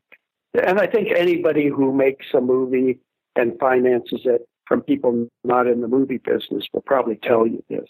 If you talk to anybody like that, they'll probably, eventually, it's just so much better to deal with people who are companies to finance, because if the movie doesn't work or if there's a problem with it, you're dealing with people who know the business, who are protecting their own interests. Whereas if your father's friend is a dentist and he puts up some money, you have to feel like you have to protect him. Whereas if you go deal with a movie company, you don't have to protect them. You just protect yourself. Everybody knows what the score is. They know what the business is. And so right after Reanimator, I was really happy to do the movies with Charlie, because then I actually got a fee and didn't have any risk and didn't have to protect anybody. Of course, those movies don't really, all you get is your fee. That's the other part of it. It's fine as long as you're making new movies every year. You don't have an annuity. Nobody's paying, it's like, I'm sure you've heard a million times, the whole thing about getting net points. It just doesn't work. You don't get anything from profit participation. Except with Honey, I Shrunk the Kids, I did make a lot of money on because that movie was just so successful. If you pay for it yourself, then you stand to benefit if the movie works. And down the line, if the movie's good, you can still sell it later, years later. But if you make it as a job, even if you get profit points, you're basically just going to get your fee. And another way to go is you can, instead of profit points, you can get payments based on certain performance. So you don't have to try to worry about the obtuse accounting of movies for profits. I just wanted to deal with companies, with people who were in the business of movies, and not have to deal with people who were outside of it and didn't know the business. After I quit working on Robot Jocks, I started working with Dan O'Bannon on a script that he was going to direct called The Men, about a woman who discovers that all men are aliens. And I worked with Dan for kind of almost a year on it, I think. And then finally, when I got it financed, he bailed it. He didn't want to do it. And it was difficult. I mean, he was a odd person. Dan O'Bannon is a very creative person. He's the guy who, basically wrote Alien and, brought Giger into it. And he directed Return of the Living Dead, if you remember. He's really great. But he was also like a paranoid crazy. And so the idea that him bailing out at the last minute on the deal was right when we were going to sign all the deals. It was shock. It was like kind of a shock, but it also wasn't that. I mean, it was not something that anybody that ever worked with Dan would be too surprised at, if you know what I mean. It's not like it was like a steady Freddy, doing something way out of character. Dan was not a predictable guy. He was a very creative and unpredictable guy. But anyway, that project was about had a great deal of paranoia to it. It was sort of a paranoia story about a woman. So I had already built this whole thing up in my mind because I helped scheme up the story with him. It was his original idea. And around that time, a friend of mine, Keith Wally, who had been a sales agent at Empire, had split off to make his own company that was being financed. He's a Brit, and it was being financed by another Brit who lived in Tokyo named Paul White. And at that time, in the early to mid 80s, Japan was like just money bags. They were killing it everywhere. And so he was able to finance a company called Wild Street Pictures, using Japanese company investments. And Keith Wally was going to run the company in LA. And I was friends with Keith. He stayed at my house while I went to Rome to make Gulls and From Beyond. So we were friends. And they were doing these really cheap movies, kind of the way, similar to what Charlie was doing when I first met him, except that Charlie was more experienced because Charlie's father was in the movie business. So Charlie grew up in the movie business. So I was really excited about that. And I was trying to get involved. I'd go to the sets of these little movies they were making and tried to help them, advise them and stuff. And then I made a deal with them that they could finance Bride of Reanimator, the Reanimator sequel. At that time, I wanted to direct. So I always had heard that, I thought that it would be very dangerous that if the movie didn't work. A French distributor once told me that in France, they would always say that a first-time director was usually making two movies in one, his first and his last. Because that's kind of the way it is. Most people get one shot, And so I thought, wow, I have no training. I've never taken a film class in my life. All I've done is produce and read books. And so I thought, well, if I'm not any good, if I fumble out of the gate, I want a second chance. I don't want it to be an all or nothing. So I told him, I'll let you guys finance the Reanimator sequel, which had real value.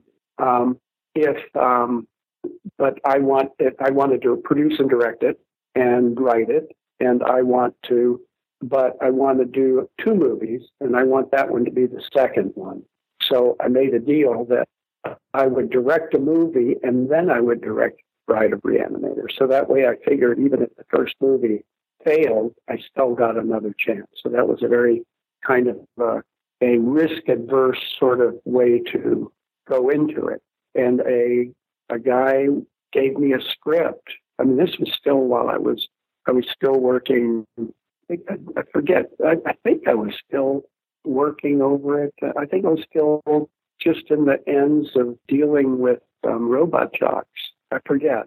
But anyway, this guy, Rick Fry, kind of chased me down and gave me a script called Society that he had written with Woody Keith. It was really paranoid, and I was just coming off of the Dan O'Bannon thing, and where I was totally involved for months in this whole paranoia kind of the men thing. And so I already had that. I was already into that paranoia thing. And that's what this script did from the get-go. It's this weird paranoia thing of this guy who thinks his parents are up to something. And it's all very twisted. And I really liked it. But it didn't have at the end, it ended up being a blood cult, which I wanted something with special effects. I just thought, man, if this is going to be my movie, I want something weirder than a blood cult. Kids getting killed, you know. I was always really into effects. So I loved, at that time, like Nightmare on Elm Street or the Howling, those kind of effects. So I thought, I imagined what I'd like to see that I hadn't seen. I imagined like the flesh melding together. And so I started developing that idea. At the same time, the Japanese asked that I meet Screaming Mad George, who was in LA making special effects. He had done a big sequence for one of the Nightmare on Elm Streets, the Roach Motel, I think. And they asked if I'd meet him and maybe he could do some of the effects because he's Japanese and kind of they knew about him or knew him. And so I went to meet him, and he was this incredibly original surrealist artist, sculptor. And I studied art when I was in North Carolina and was a painter at one time. And I loved surrealism, and he was crazy for it. And we just went to his house and started watching, Andalusian Dog and looking through Dali books and started developing the images for society. And then I would go and I'd sit with Woody Keith and Rick Fry late into the nights, and we would come up with, we kind of adapted the script so that the ending wasn't a blood cult, but it was the shunting. And so we came up with the shunting, and meanwhile, I was working with George to come up with the images of it. And so we'd get the images and go back to the script. And we picked mostly we picked images from Dali paintings for the sculpture of the shunting, and also using just stuff George came up with, And I tried to engineer it into the story so it had a kind of a coherence. And that's how it all sort of came together. It was financed by the Japanese through Paul White into his company in LA called Wild Street. And so that's how I got into that. Why the shunting? I've always been curious about that. If I'm not mistaken, I think Woody Keith came up with that term. He was a really, really crazy guy. That script is kind of a weird, kind of a alternate reality autobiographical story for him. Woody Keith grew up in Beverly Hills with a very wealthy family, and that he thought and he's a little unbalanced, and he's very creative, and he thought he always imagined the worst, that there was this weird secret world going on. And he has a very kind of twisted sense of irony that I also have. I mean, I love stuff that's ironic and satirical and layers of sort of alternate meanings and stuff. And so we just had a great time working with the script. And I think when we started talking about it, I couldn't say for sure who came up with that term, but I'm going to guess it was Woody. It just seemed to fit as a shunt. I mean, there's something dirty about that term. Shunting really means, in medical terms, I think it means like you kind of, if you shunt a vein, you kind of stick something in it to take it in another tube, But it had nothing to do with that. There's just something about the sound of it that seemed right. My mythology for the shunt is that this other species that has, in my mind, it all started like, let's say, the beginning of Space Odyssey, except instead of a monolith, that some nasty parasite crawled out of the ground and infected some of the cavemen, and the ones that infected, it's a parasite.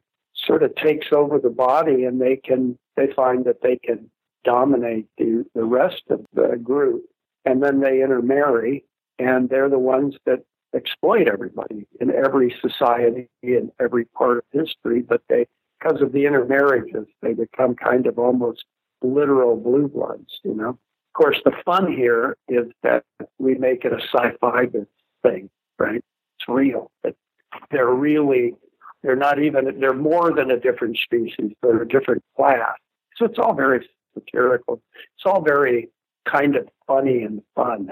It's kind of just sort of having fun with ideas that aren't particularly insightful, but giving them, playing them out in a untwisted, disgusting kind of way, I'm not sure that you could, at the time, it was hard to call Society a horror movie because that doesn't quite fit my definition of horror, and I'm a big horror fan because, it wasn't really like horror. It kind of goes into sci-fi. It's kind of almost, I think Screaming Mad George and I used to call it psychofiction. It's like when you take your paranoia and make it real. You just give reality, sort of like expressionism. That it's more about, what you see is how you should feel, or the form you give something is kind of your interpretation of the story. Not, it's more like having a good time with the material. But it was, it was definitely a collaborative effort. Certainly, I would say, Woody Keith and Rick Fry and Screaming Mad George and myself. It's kind of three witches at the brew. Well, what was that experience like for you to be sitting in that director's chair and be making your first film? Oh, I loved it. Almost anybody that works on a movie set, I think at one time or another, you look at the director and you kind of go, I'd like to do that. Because the director gets to make all these arbitrary choices, and everybody listens to him, and everything he does seems so important. If you go to the restroom, somebody's running along with you with the radio, telling everybody, you can make all these arbitrary decisions. They're showing you props and colors for the set. And you're picking locations and actors, and you're setting up the shots. And so everything, you have all these people doing what you ask for. Anybody who's worked on a set generally feel like, gee, I'd like to try that. It can be easy to lose confidence. So some people can't just get bogged down. The pressure on the director is huge. And so you're one of the few people who can't just leave it on the set, go home and rest. And when things aren't going well, which means you're not getting your day, not making your day, the pressure is really great. And there's so many variables that how you get it all to work together. Often it's not within your power, but you are expected to have it within your power. And so it can be really, really a miserable experience. And on most movies, about halfway through, you're just at a point where you just can't see the light at the end of the tunnel. But on Society, as my first movie, I never felt like that. I just felt total enthusiasm and like this was the greatest thing in the world. I just had a ton of fun. I mean, it was just wonderful. Plus, even while we were shooting Society, setting up for the shunt, the Dodgers, were winning the World Series. So I was on the radio. It was like the best of all worlds. Billy Warlock was in almost every scene in the film. How was he like to work with? Well, Billy is great. I saw him a few years ago. The movie was not well received at all, not in the U.S. It really dumped on. It got terrible reviews in the U.S. But in England, it was quite not a big hit, but it was a regular hit there and very well received. And it was also well received in like France and Spain and Italy. But back then there was no internet. So you didn't really know what was going on. Somebody could tell you something. Billy told me he went to England to do, I forget for what. And when he got out into the airport, there was photographers and reporters because of the fact. He was like shocked. Because here, even my friends kind of didn't like it, I thought it was going to be number one at the box office. But then again, I was delusional. I just thought it was so great that, but it's hard to accept that it's hard for me to accept that my taste is not the mainstream taste. That what I think is really great, most people don't like. You know, it's you're really lucky to have the taste of Steven Spielberg, for example. You know, where what he likes, we all like. You know, which is great. But if you're like me, what I like, it's a very marginal. I have a marginal kind of audience. Even within genre back then, society wasn't very well accepted. But what was really interesting was that almost 20 years later, it started becoming rediscovered. And now it's like better, it's more popular right now than it was ever before. You know, I own the movie, so I do, you know, people contact me for screenings all the time from all around the world. And wow, it's like at least a couple times a month I get people who want to screen it. And that's amazing because the movie is like 30 years old. Yeah, 30 years old this year. That's incredible. You know, first time I ever saw, when I was kind of a teenager, 30 years ago, was silent movies. You know, that's how weird it is. 30 years is a long time. So that's pretty amazing, and that's really gratifying. I think I know kind of why it's working, but it definitely has become, like you asked me about it, right? Maybe 20 years ago, you wouldn't ask me about it. You would ask me about something else. And Billy Warlock, when I saw him recently, like a few years ago, because I never saw him much. I don't think I worked with him, and then we had a rap party, and I don't know that I ever saw him again. And he told me that, he said, you know, it's only been recently that, he said, when we were making that movie, I had no idea what we were doing. And I realized that probably almost none of the actors did, but I do know that Evan Richards did. Evan Richards played Milo. He's done some pretty good movies, and he was living in England because I saw him a couple times when I would be at the airport flying through London or something, and he'd be on the same plane or something. And Evan was so enthusiastic about it. He was just so, you know, every time over the years, I've seen him every few years or something accidentally. And I think he was totally got it, but I don't think I don't think he did until many years later when it started having this renewed interest by a kind of younger generation. Well, why do you think that is? Why do you think it does have this long-standing popularity, and why has it gotten so much more popular recently? When it was released here, I don't think the poster ever. They used the same poster from England, and it kind of looked like an art movie. I think that put people off, and the key art. So when the Arrow Blu-ray collector's edition came out, they did new art, which made you look at it as a horror fan. You go, I got to see it. I've heard of it. I've got to see it. There's a lot of movies people have heard of that they haven't seen and talk about them, but they actually haven't seen them. Then the other thing was that I think the whole, you know, the movie was kind of having fun with kind of this sort of political thing and like class exploitation. And it was made during the Reagan era. It was kind of a response to that. Well, at that time, that was the time of greed is good. And people, I don't think it was really a message. It wasn't kind of a context that was very comfortable.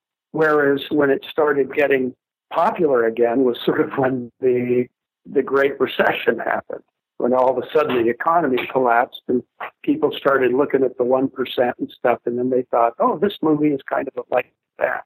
And whereas in England, they've always been, you know, beating the class thing to death. And so I think they loved that, having fun with that idea, you know, the idea that they're rich people are different. The other thing is that I think the first-time director awkwardness of the movie with some of the acting and stuff, I think that back then maybe was seen for what it was, and now when people look at it, they don't forgive it. They just don't understand it. They think, oh, that's the 80s, because there's goofy stuff about the 80s. And so they, just like when we watch a an old Japanese, we watched a J-horror, The Ring or something, the Japanese version. And we watched these Japanese horror movies, these ghost movies, with the girl with the hair hanging in front of her eye, coming down the hall or something. And, we love them for how weird and scary they are. And then, but if you point out that, wow, that's really illogical, why would she do that? Then the response will be, oh, that's the Japanese culture, And it really isn't the Japanese culture. It is that it's just illogical. but we forgive it for that. And I think that with society, now there's this appreciation for all things 80s, VHS, the goofy clothes and all that kind of stuff. So that style of 80s, Society was done in the context of a high school comedy almost, right? The look of the kid, except for when it gets dark, it's like the kid at school and the girlfriend and it was like any one of these high school comedy things. And now I think when people look at it, they think, oh, that's the 80s. So they appreciate it in a way that maybe is very forgiving. And then I think ultimately the shunting and the concept of it, and especially the shunting, those effects were never done again. So the movie it's not a seminal movie in any way. It's a movie that sort of stands alone. And so I was just, for example, watching American Werewolf in London the other day, see how it holds up. And, that movie won the first makeup effects Oscar. And it's, it's basically, it's appliances, gore appliances. And you look at it and you go, wow, that was new back then. It was really different back then. But everybody did it again and again, and even better. It got, you end up with The Thing, John Carpenter's The Thing, all the Nightmare on Elm Street, and everybody was doing these kind of weird gore puppet effects, and they were done a lot. And so, it's like looking at Halloween. If you look at Halloween, it's hard to imagine how original that movie was when it came out. When it came out, it was like super original. But after you've had Halloween, Nightmare and Friday the 13th, and Happy Birthday, and Prom Night, you have all these slasher movies based on Halloween. Halloween doesn't seem so special anymore. Whereas with Society, nobody ever did those kinds of effects again, and never will now because it's all digital now. So it's just like nobody's ever going to make stop motion like Harryhausen again. You'll forever be the best because it's never going to be necessary. There's going to be better ways to do it. And with the effects of Springing George's effects in the movie, there's a sense of it. We haven't seen that again. And so it's really an eye opener. And also just what happens in it is kind of outrageous and strong. And that's a function of the fact that I was dealing with the financing of it, didn't put any requirements on the movie. The movies are a reflection of their financing. So if a studio, for example, had made it would have been watered down a lot, whereas the money came from Japan. Paul White was the guy who got the money, and he just sent it over to Woody Key, and nobody was around to say, no, you can't do this. I did whatever I wanted. Generally, that's been the case. I've had that experience a number of times, but it depends more on what the company is, who's paying for it and what they expect. And I think that was, for example, when you talk about Reanimator and people say it's so outrageous and everything. Well, I was the guy paying for it ultimately, and I wanted it to be outrageous. And I didn't have to go to anybody to see if I could do something crazy. I could just do it. And I know that with Society, when I was doing the shunning, I just thought I was king of the world. was thinking, wow, I get to do this. And I could do whatever I wanted. I didn't have to show it to anybody and have them say, oh, no, I think you shouldn't do this. You should go this way. The main thing that Keith Wally, the producer, wanted is when we were going through the script, he said, man, I think you need a 1-to-1 fight in this thing. You need a duel at the end. And so we made a duel between Billy and the bad guy. Well, he was absolutely right. But, it's not like he said you have to, and nor did he say how to do it. He was just kind of throwing in on the process. But it wasn't like there was somebody, there was a studio saying, hey, you can't put this incest stuff in there. Or you can't have these kinds of, you've got to pull back on it. Nobody did that. And so society has that freewheeling kind of feeling to it that today I think people are surprised by. What are you working on these days? I've been trying to get involved with a lot of these small movies with these kind of emerging directors around town. I sometimes I have a partner, and we'll sometimes be like producers, reps on small movies. You've done so many amazing films. Return of the Living Dead Part 3 is one of my favorites that I don't think nearly enough people have seen. Yeah, that one is, it's a little bit like Society, except that it's not kind of so weird and different like Society, It's like pretty mainstream type of zombie movie. But it is a movie that just never gets its due because it really is good. It's really good. But I think one of the problems with that movie is that it doesn't have a title. So once it's really complicated. It's not like it's kind of Return of the Living Dead already as a sequel title because it's The Living Dead. So when you do Return of the Living Dead, you're already in the sequel. Then to give it a Part 3, then you can't give it a subtitle. It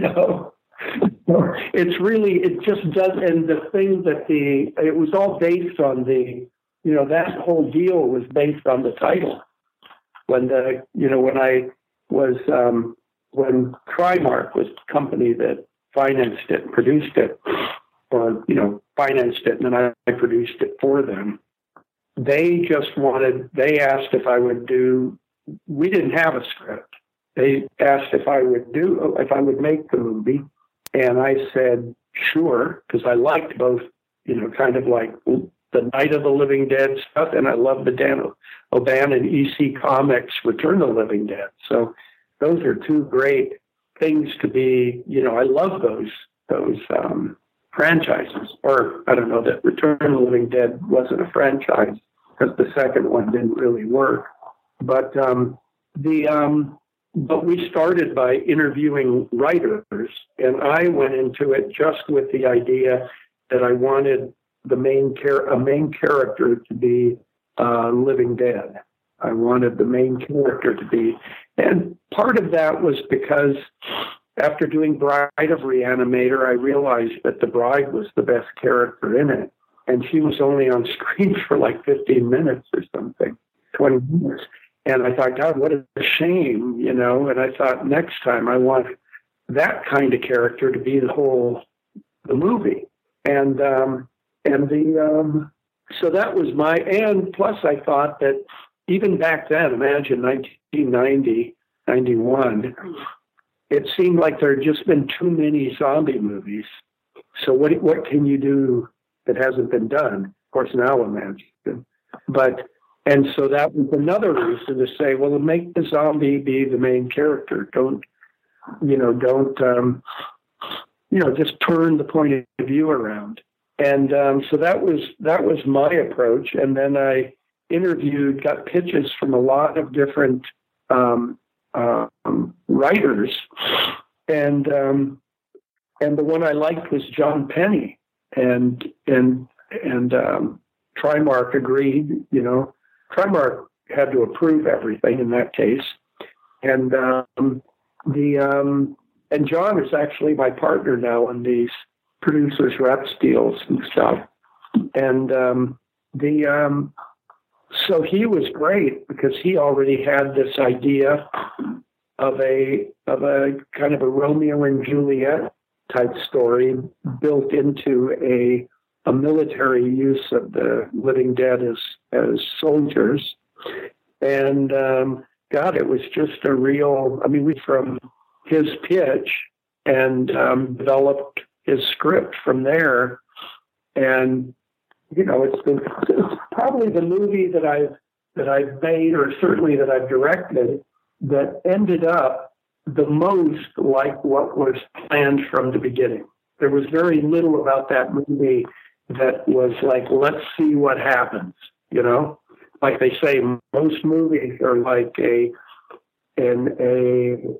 discovery. You discover what the movie is as you go along.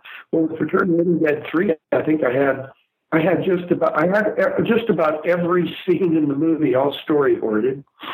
The storyboards were adapted to the set, to the locations once we found them. I think there's only one scene that I purposely didn't storyboard, which was the scene in the convenience store. And I wanted that one to be kind of improvised at the location. And I think it worked out real well. And I think the very end was a little sloppy when all the hell broke loose. But in general, we never went over. We never had a problem with doing things within the time.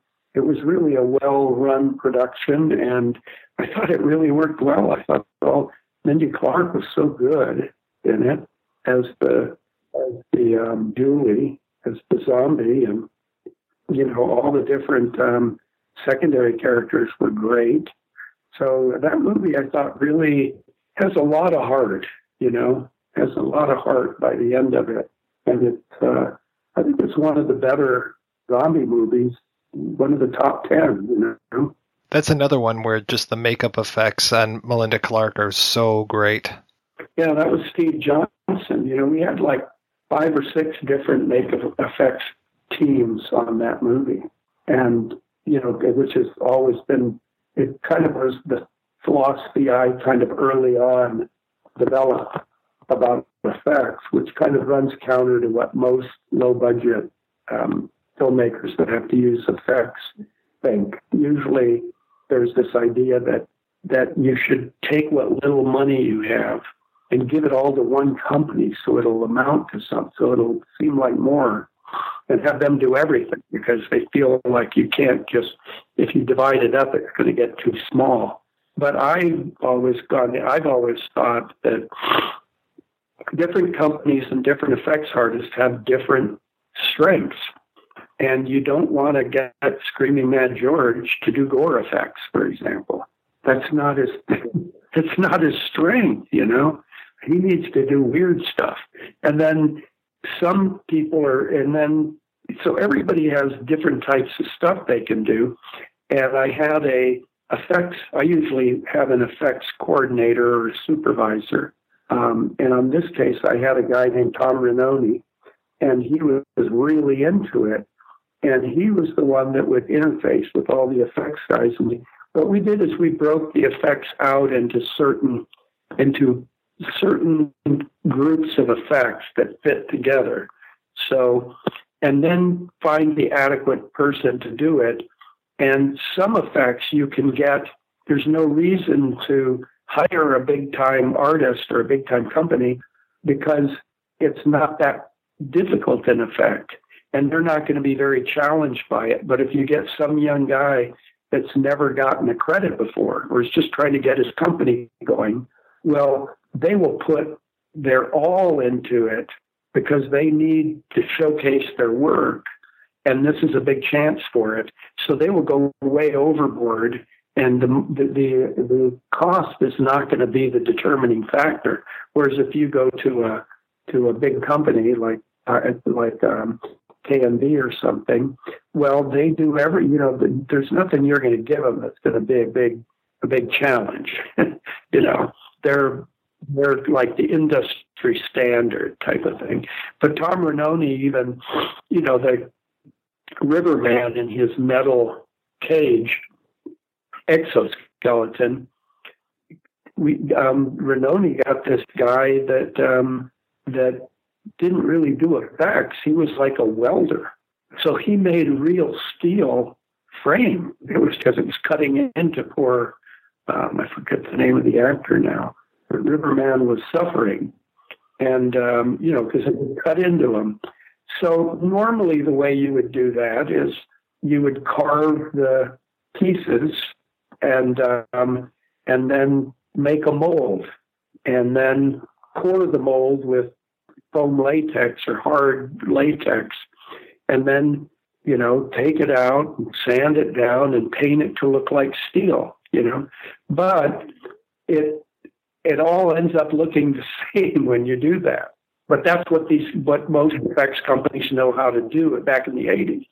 And so by actually getting this guy to make this iron exoskeleton, wow, it really changed the whole dynamic for the actor.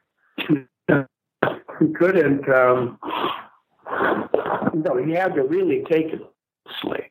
And so that's a choice that wouldn't have been typical. And then with somebody like Julie, I knew that I needed like a top makeup effects artist for that. It couldn't be like a new company or a young guy. It had to be somebody that was really an excellent makeup person. And so on that one, we got Steve Johnson to do her. And Steve Johnson is a really big-time effects guy, hugely successful. And so he's the one that did her. And once we designed her, he's the one that painted her, that made her applications and painted her. So it always looked really good, And then some of the effects we even did on the fly. The art department just did them when I'd just come up with something, for the next day, and everybody's budget was already out. I'd figure, hey, the art department's still on it, and they want to show their stuff. So it was I think the effects really worked in that movie, and they're fun. I tried to make the effects. I tried really hard on that movie to make the mythology of it fit the Romero and the Dan O'Bannon versions, because if you remember. Well, with the original Romero, it wasn't like an infection. It wasn't like if you got bit, you turned into a zombie. That's what we came to believe by the proximity of it. But actually, in the Dan O'Bannon version, when you die, you would come back. And remember, in Dawn of the Dead, the poster tagline was, "When hell is full, the dead will walk the earth." But that idea has, the idea of zombies, kind of the adaptation of the kind of, Caribbean zombies to the modern world, which I think which really hit the big turning point was Romero's Night of the Living Dead, was that there was this idea that these were soulless, walking flesh, and the idea, the explanation that when hell is full, the dead will walk the earth is a totally different idea from what really kind of caught fire with 28 Days Later, which was that it's an infection. And that's what it's become. Now zombie movies or Walking Dead movies, they're all about fear of like a plague, fear of other people. I think one of the best examples of this is if you look at the Evil Dead and then look at the neo version of it from the 2000s called Cabin Fever. The Evil Dead, it was like a demon possessing people. Kids go get the cabin in the woods, and find them, and then this demon possesses them, and it's just, it's supernatural kind of killings. Well, when the Cabin Fever was made, it was teenagers renting the cabin, but this time the cabin was a nice lodge on the lake that you actually imagine wanting to vacation at. Whereas all the cabins in the woods from like Evil Dead and stuff like that, you could never imagine. It's like, oh, let's go stay in that crappy cabin, that's terrible. But with Cabin Fever now, it's sort of the same as Evil Dead, except that it's just a sickness. They're afraid of the people because the people are sick and they're going to catch it. And I think that's more the modern fear, and the, Dawn of the Dead and Evil Dead and things like that. It was just kind of more supernatural. It was more threatening. And it wasn't just like, oh, I've got AIDS or I'm sick and now you're going to be sick. And wow, we better kill him because he's sick. And I think that's more the kind of, that has more to do with the fears that we have today than, back in the 60s and 70s. It was a little more, it was a different type of, it was more supernatural type of genre, I think. But so George Romero's was that if you shot it in the head and you kill the brainstem, the thing will just can't move, right? Biological. Whereas with Dan O'Bannon, I think Return of the Living Dead was the first movie to actually capture the look and the tone and the humor and the horror of the old EC comics, which I used to actually buy when I was a kid in the 50s. And if you've ever read the EC comics, there's always somebody eating a brain, or there's always revenge. There's always sex, and it's always really gory, but in kind of a technicolor kind of way. And it's fun and ironic and horrific, But we know that Creepshow was trying to do a EC Comics type of comic book horror, but it was always a little bit too clean and simple. It was always it didn't really capture the spirit of it. But with Return of the Living Dead, wow, that was it. It was just, Dan O'Bannon knew that you eat brains. Shooting somebody in the head doesn't matter. Their hands kind of crawl around, So that's totally different from the Romero. Plus, in the O'Bannon version, if you bite somebody, they get infected and they will change. Because remember, those guys are changing through the third act of the movie, getting sicker and sicker. And so there's really two different mythologies, two different styles. And quite frankly, when I was going to make Return of the Living Dead 3, usually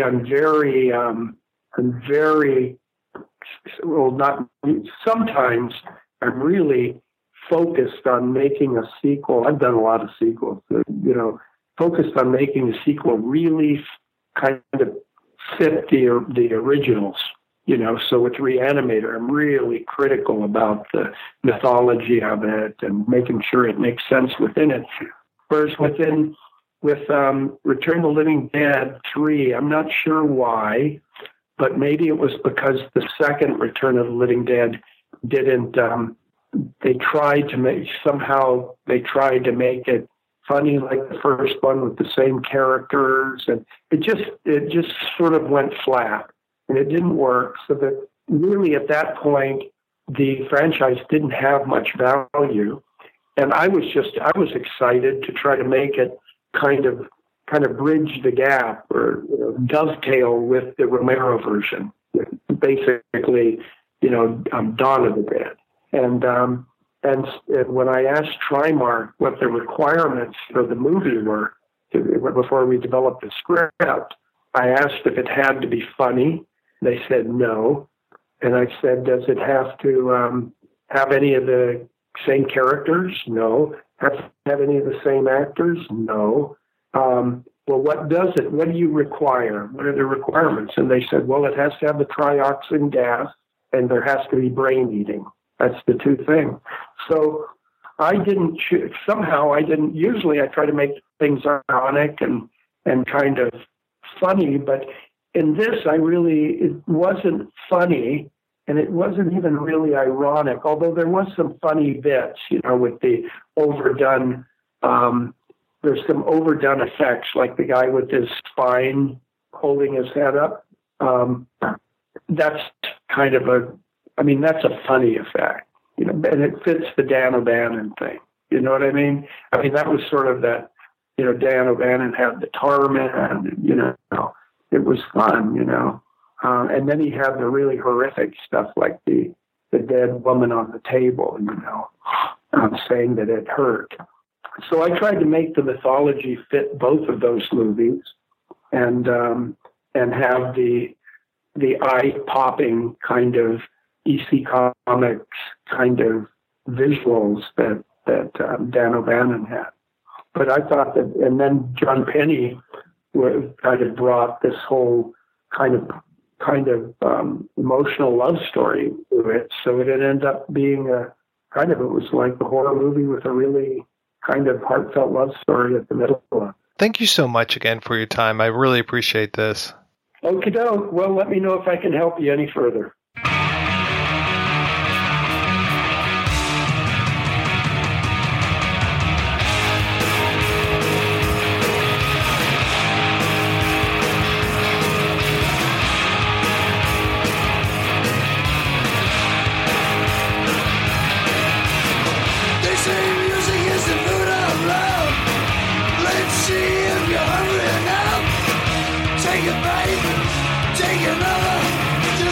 Good boy would get a sweet thing on the side, home cooking, homicide, side order, could be a daughter, finger licking good. Come on baby, eat the rich, but then buy on the son of a bitch. Don't listen, don't you give me no switch. Come on baby and eat the rich. Come on, baby, and eat the rich. All right, we are back and we were talking about Society. So yeah, I was reminded of quite a few other movies while I was watching this. And the other one that I didn't mention before was Rosemary's Baby. And that whole idea of like the coven and the secrecy, and just like Rosemary seems to be the only one who's not in on it. There have been great conspiracy type films before, but I've never seen a conspiracy as widespread as the one in Society, because almost everybody is in on it. Like, it's just like, what, three characters, I think, in this entire film that don't seem to be in on it, and everybody else, I guess some of the kids in the auditorium, but every other major character that we meet, even the cops, are all part of this cabal. Yeah, it's almost like there's a few people left and they're just basically the food. Yeah, Rosemary's Baby's I didn't really think of that as far as a comparison, but the fact that it very slowly builds, the paranoia builds, and then it all, comes to a head in Rosemary's Baby. It's when she goes into the apartment and the crib is there and they're all worshiping Satan. Not quite as visceral as the Shantine, but kind of a similar build up and as far as that level of paranoia goes. Yeah, for me, it's totally unrelated to the movie, but it just it's one of those kind of rich people being weird movies.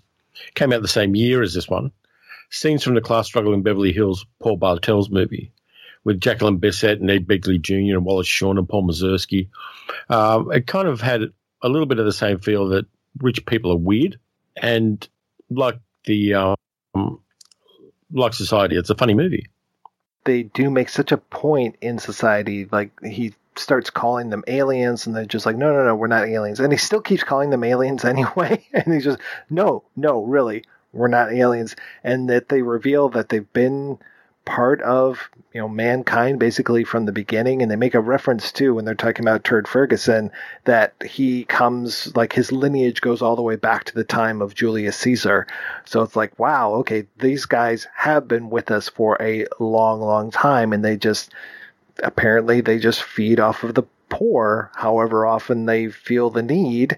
And they are all of these people that are in power. They are the upper crust of our society. So yeah, this is a perfect movie in the time of Trump, where we just, I heard some statistic the other day that it was like 1% of the population in the U.S. controls 36% of the wealth of the entire nation. It's just like, wow, that's some pretty good numbers. I think that was the day that they announced that Jeff Bezos is now the richest person who is, since they've been measuring rich persons, like ever since they've kind of figured out how much people could make and all this, that he's now at the top of the list.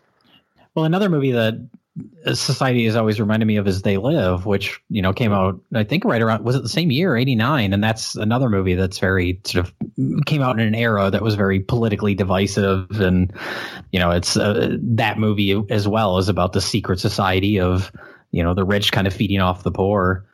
Yeah. It'll be interesting to see whether we get more movies like that in the current era as well, whether it's going to be permitted by, say, larger studios to make a political satire kind of movie, or whether that's going to be too divisive and so people back away from it because of the social media backlash. They're too busy making superhero movies. That's all that gets made now. There's no room for political satire. We need a good left-wing superhero. Yeah, I mean, this is such a reaction to the Reagan 80s, moving into the George Bush early part of the 90s.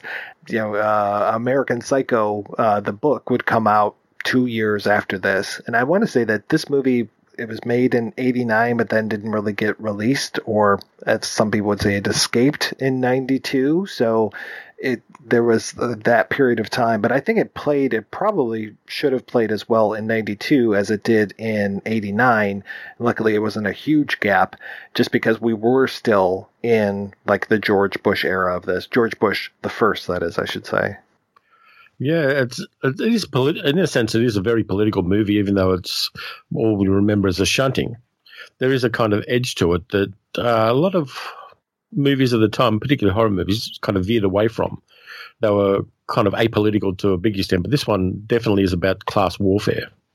Yeah, George Romero was doing political horror kind of around this time, and it makes me think of, although I don't think it's a particularly good movie, I would compare it also to Land of the Dead, which he did obviously, a couple decades later, but that's another one where the satire is not particularly subtle.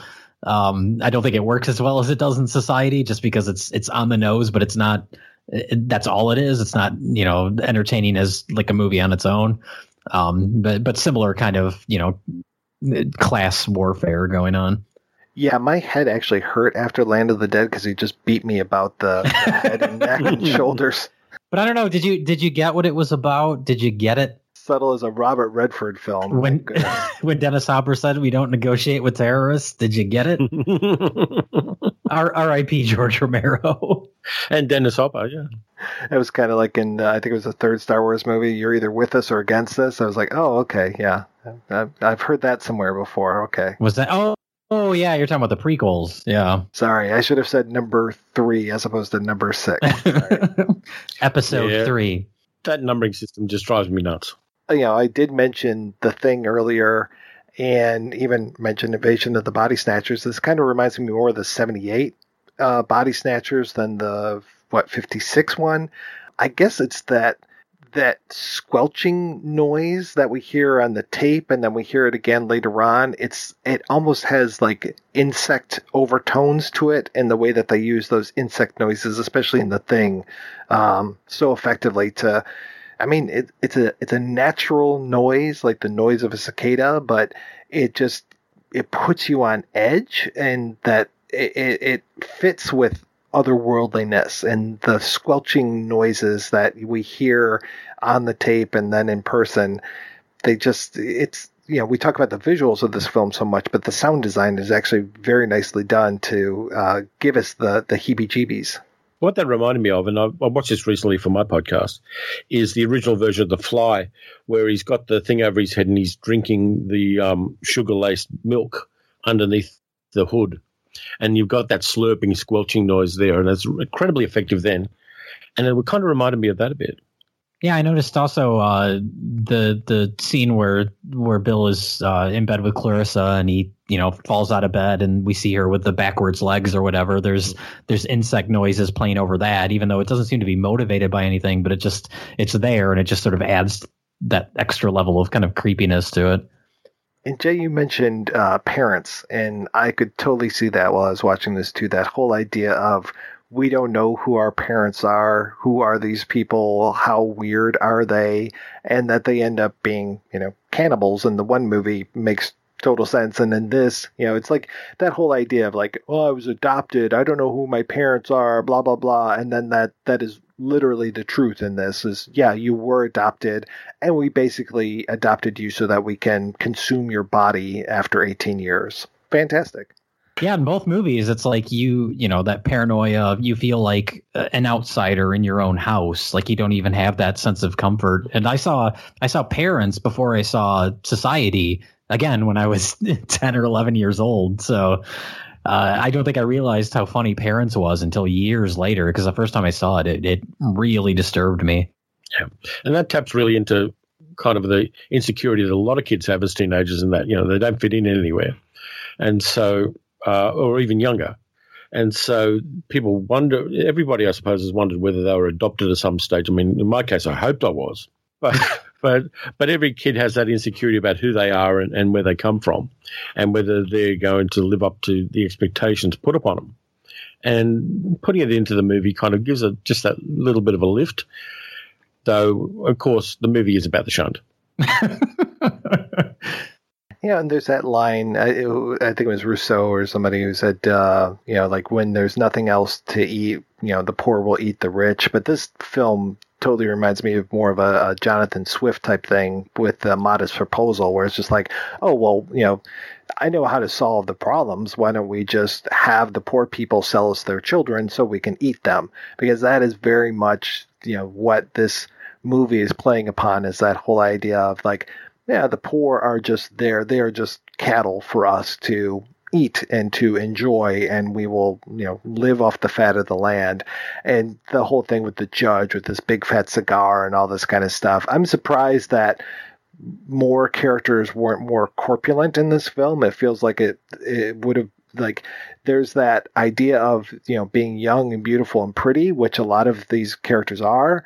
But then as they get older, kind of looking more like the, the guy who runs Bullet Town, or the guy that runs, what is it, like Wartown or whatever in the Mad Max Fury Road, like that guy with the huge elephantine legs and stuff, just feels like a Baron Harkonnen type of a character, where it's just like, I am so fat I don't have to move and I can just do anything that I want. And I guess that kind of reminds me, going back to the Trump comparisons, it's just like, oh, I put a suspender belt on him and he's off, floating around and laughing like a madman.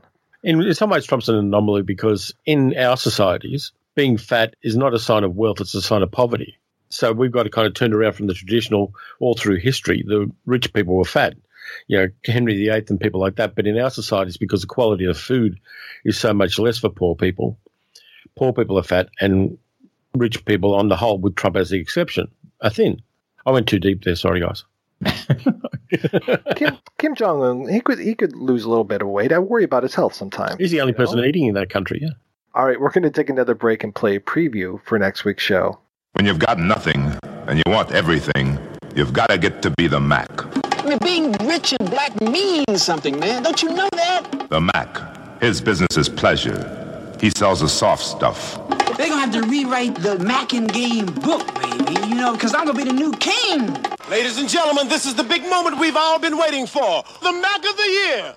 Goldie! Goldie! Goldie! Brothers gonna work it out. Brothers gonna work it out. Brothers gonna work it out. Max Julian is Goldie, and Goldie is the Mac. The Mac. Richard Pryor and music by Willie Hutch. The Mac from Cinerama Releasing, rated R. Under 17, not admitted without parent. Now that you've seen all the rest, make way for the Mac, the biggest and the best. Cause each man demands respect, and they get an equal share. That's right, we'll be back next week with the discussion of The Mac. Can you dig it? Until then, I want to thank this week's co-hosts, Terry and Jay. Terry, what is the latest with you these days, sir? I'm still doing Paleo Cinema podcast, and I'm also doing the Martian Drive-In podcast, and I'm playing them as a one-man band as I usually do, and they're going nicely. I've got some ideas. We're going to Japan next year, so I may do a whole bunch of Kurosawa movies in the future and kind of have a look at those and just kind of get in the vibe for it. And what's the best place for people to find your stuff? Basically, if you search Paleo Cinema with a dash, Paleo-Cinema, anywhere you'll find the podcast. And Jay, how is the world of Red Letter Media? Oh, it's good. It's busy. It's summer, so it's actually been a shockingly bad summer for movies. That's usually when we do a lot of our half in the bags, but we didn't see Deadpool 2 because I'm sure it's fine. We didn't see Ant-Man because I'm sure it's fine, but we're always working on stuff. So, did you see Rampage? No, I haven't seen Rampage. I can't. Every movie with The Rock looks the same to me now. It's always like him in a jungle, or him jumping from a burning building. I can't distinguish any of them anymore. Good point. But I'm sure they're all fine. He's got something like 10 projects coming up in the near future. It's crazy. He's oversaturated the market. 7 of them are him in the jungle. Except he still won't do like the Doc Savage project. I don't get that. That would be one I'd pay to see. Yeah, if they did it as a period piece, I think it'll work fantastically well. And Shane Black was attached to do the script. That would have been fantastic. Jay, is there a sequel to Space Cop coming anytime soon? Oh God, no. But no, we're always working on stuff. So we'll we have more things coming that we haven't announced yet. Well, thank you guys for being on the show. Thanks to everybody for listening. Please head on over to the website projection-booth.com where you can find out more about today's episode. You also find links over to iTunes where you can rate and review the show, and to Patreon where you can make a donation to the show. Donors get early access to every episode as long as I'm not running late. Every donation and every rating we get helps the projection booth and society take over the world.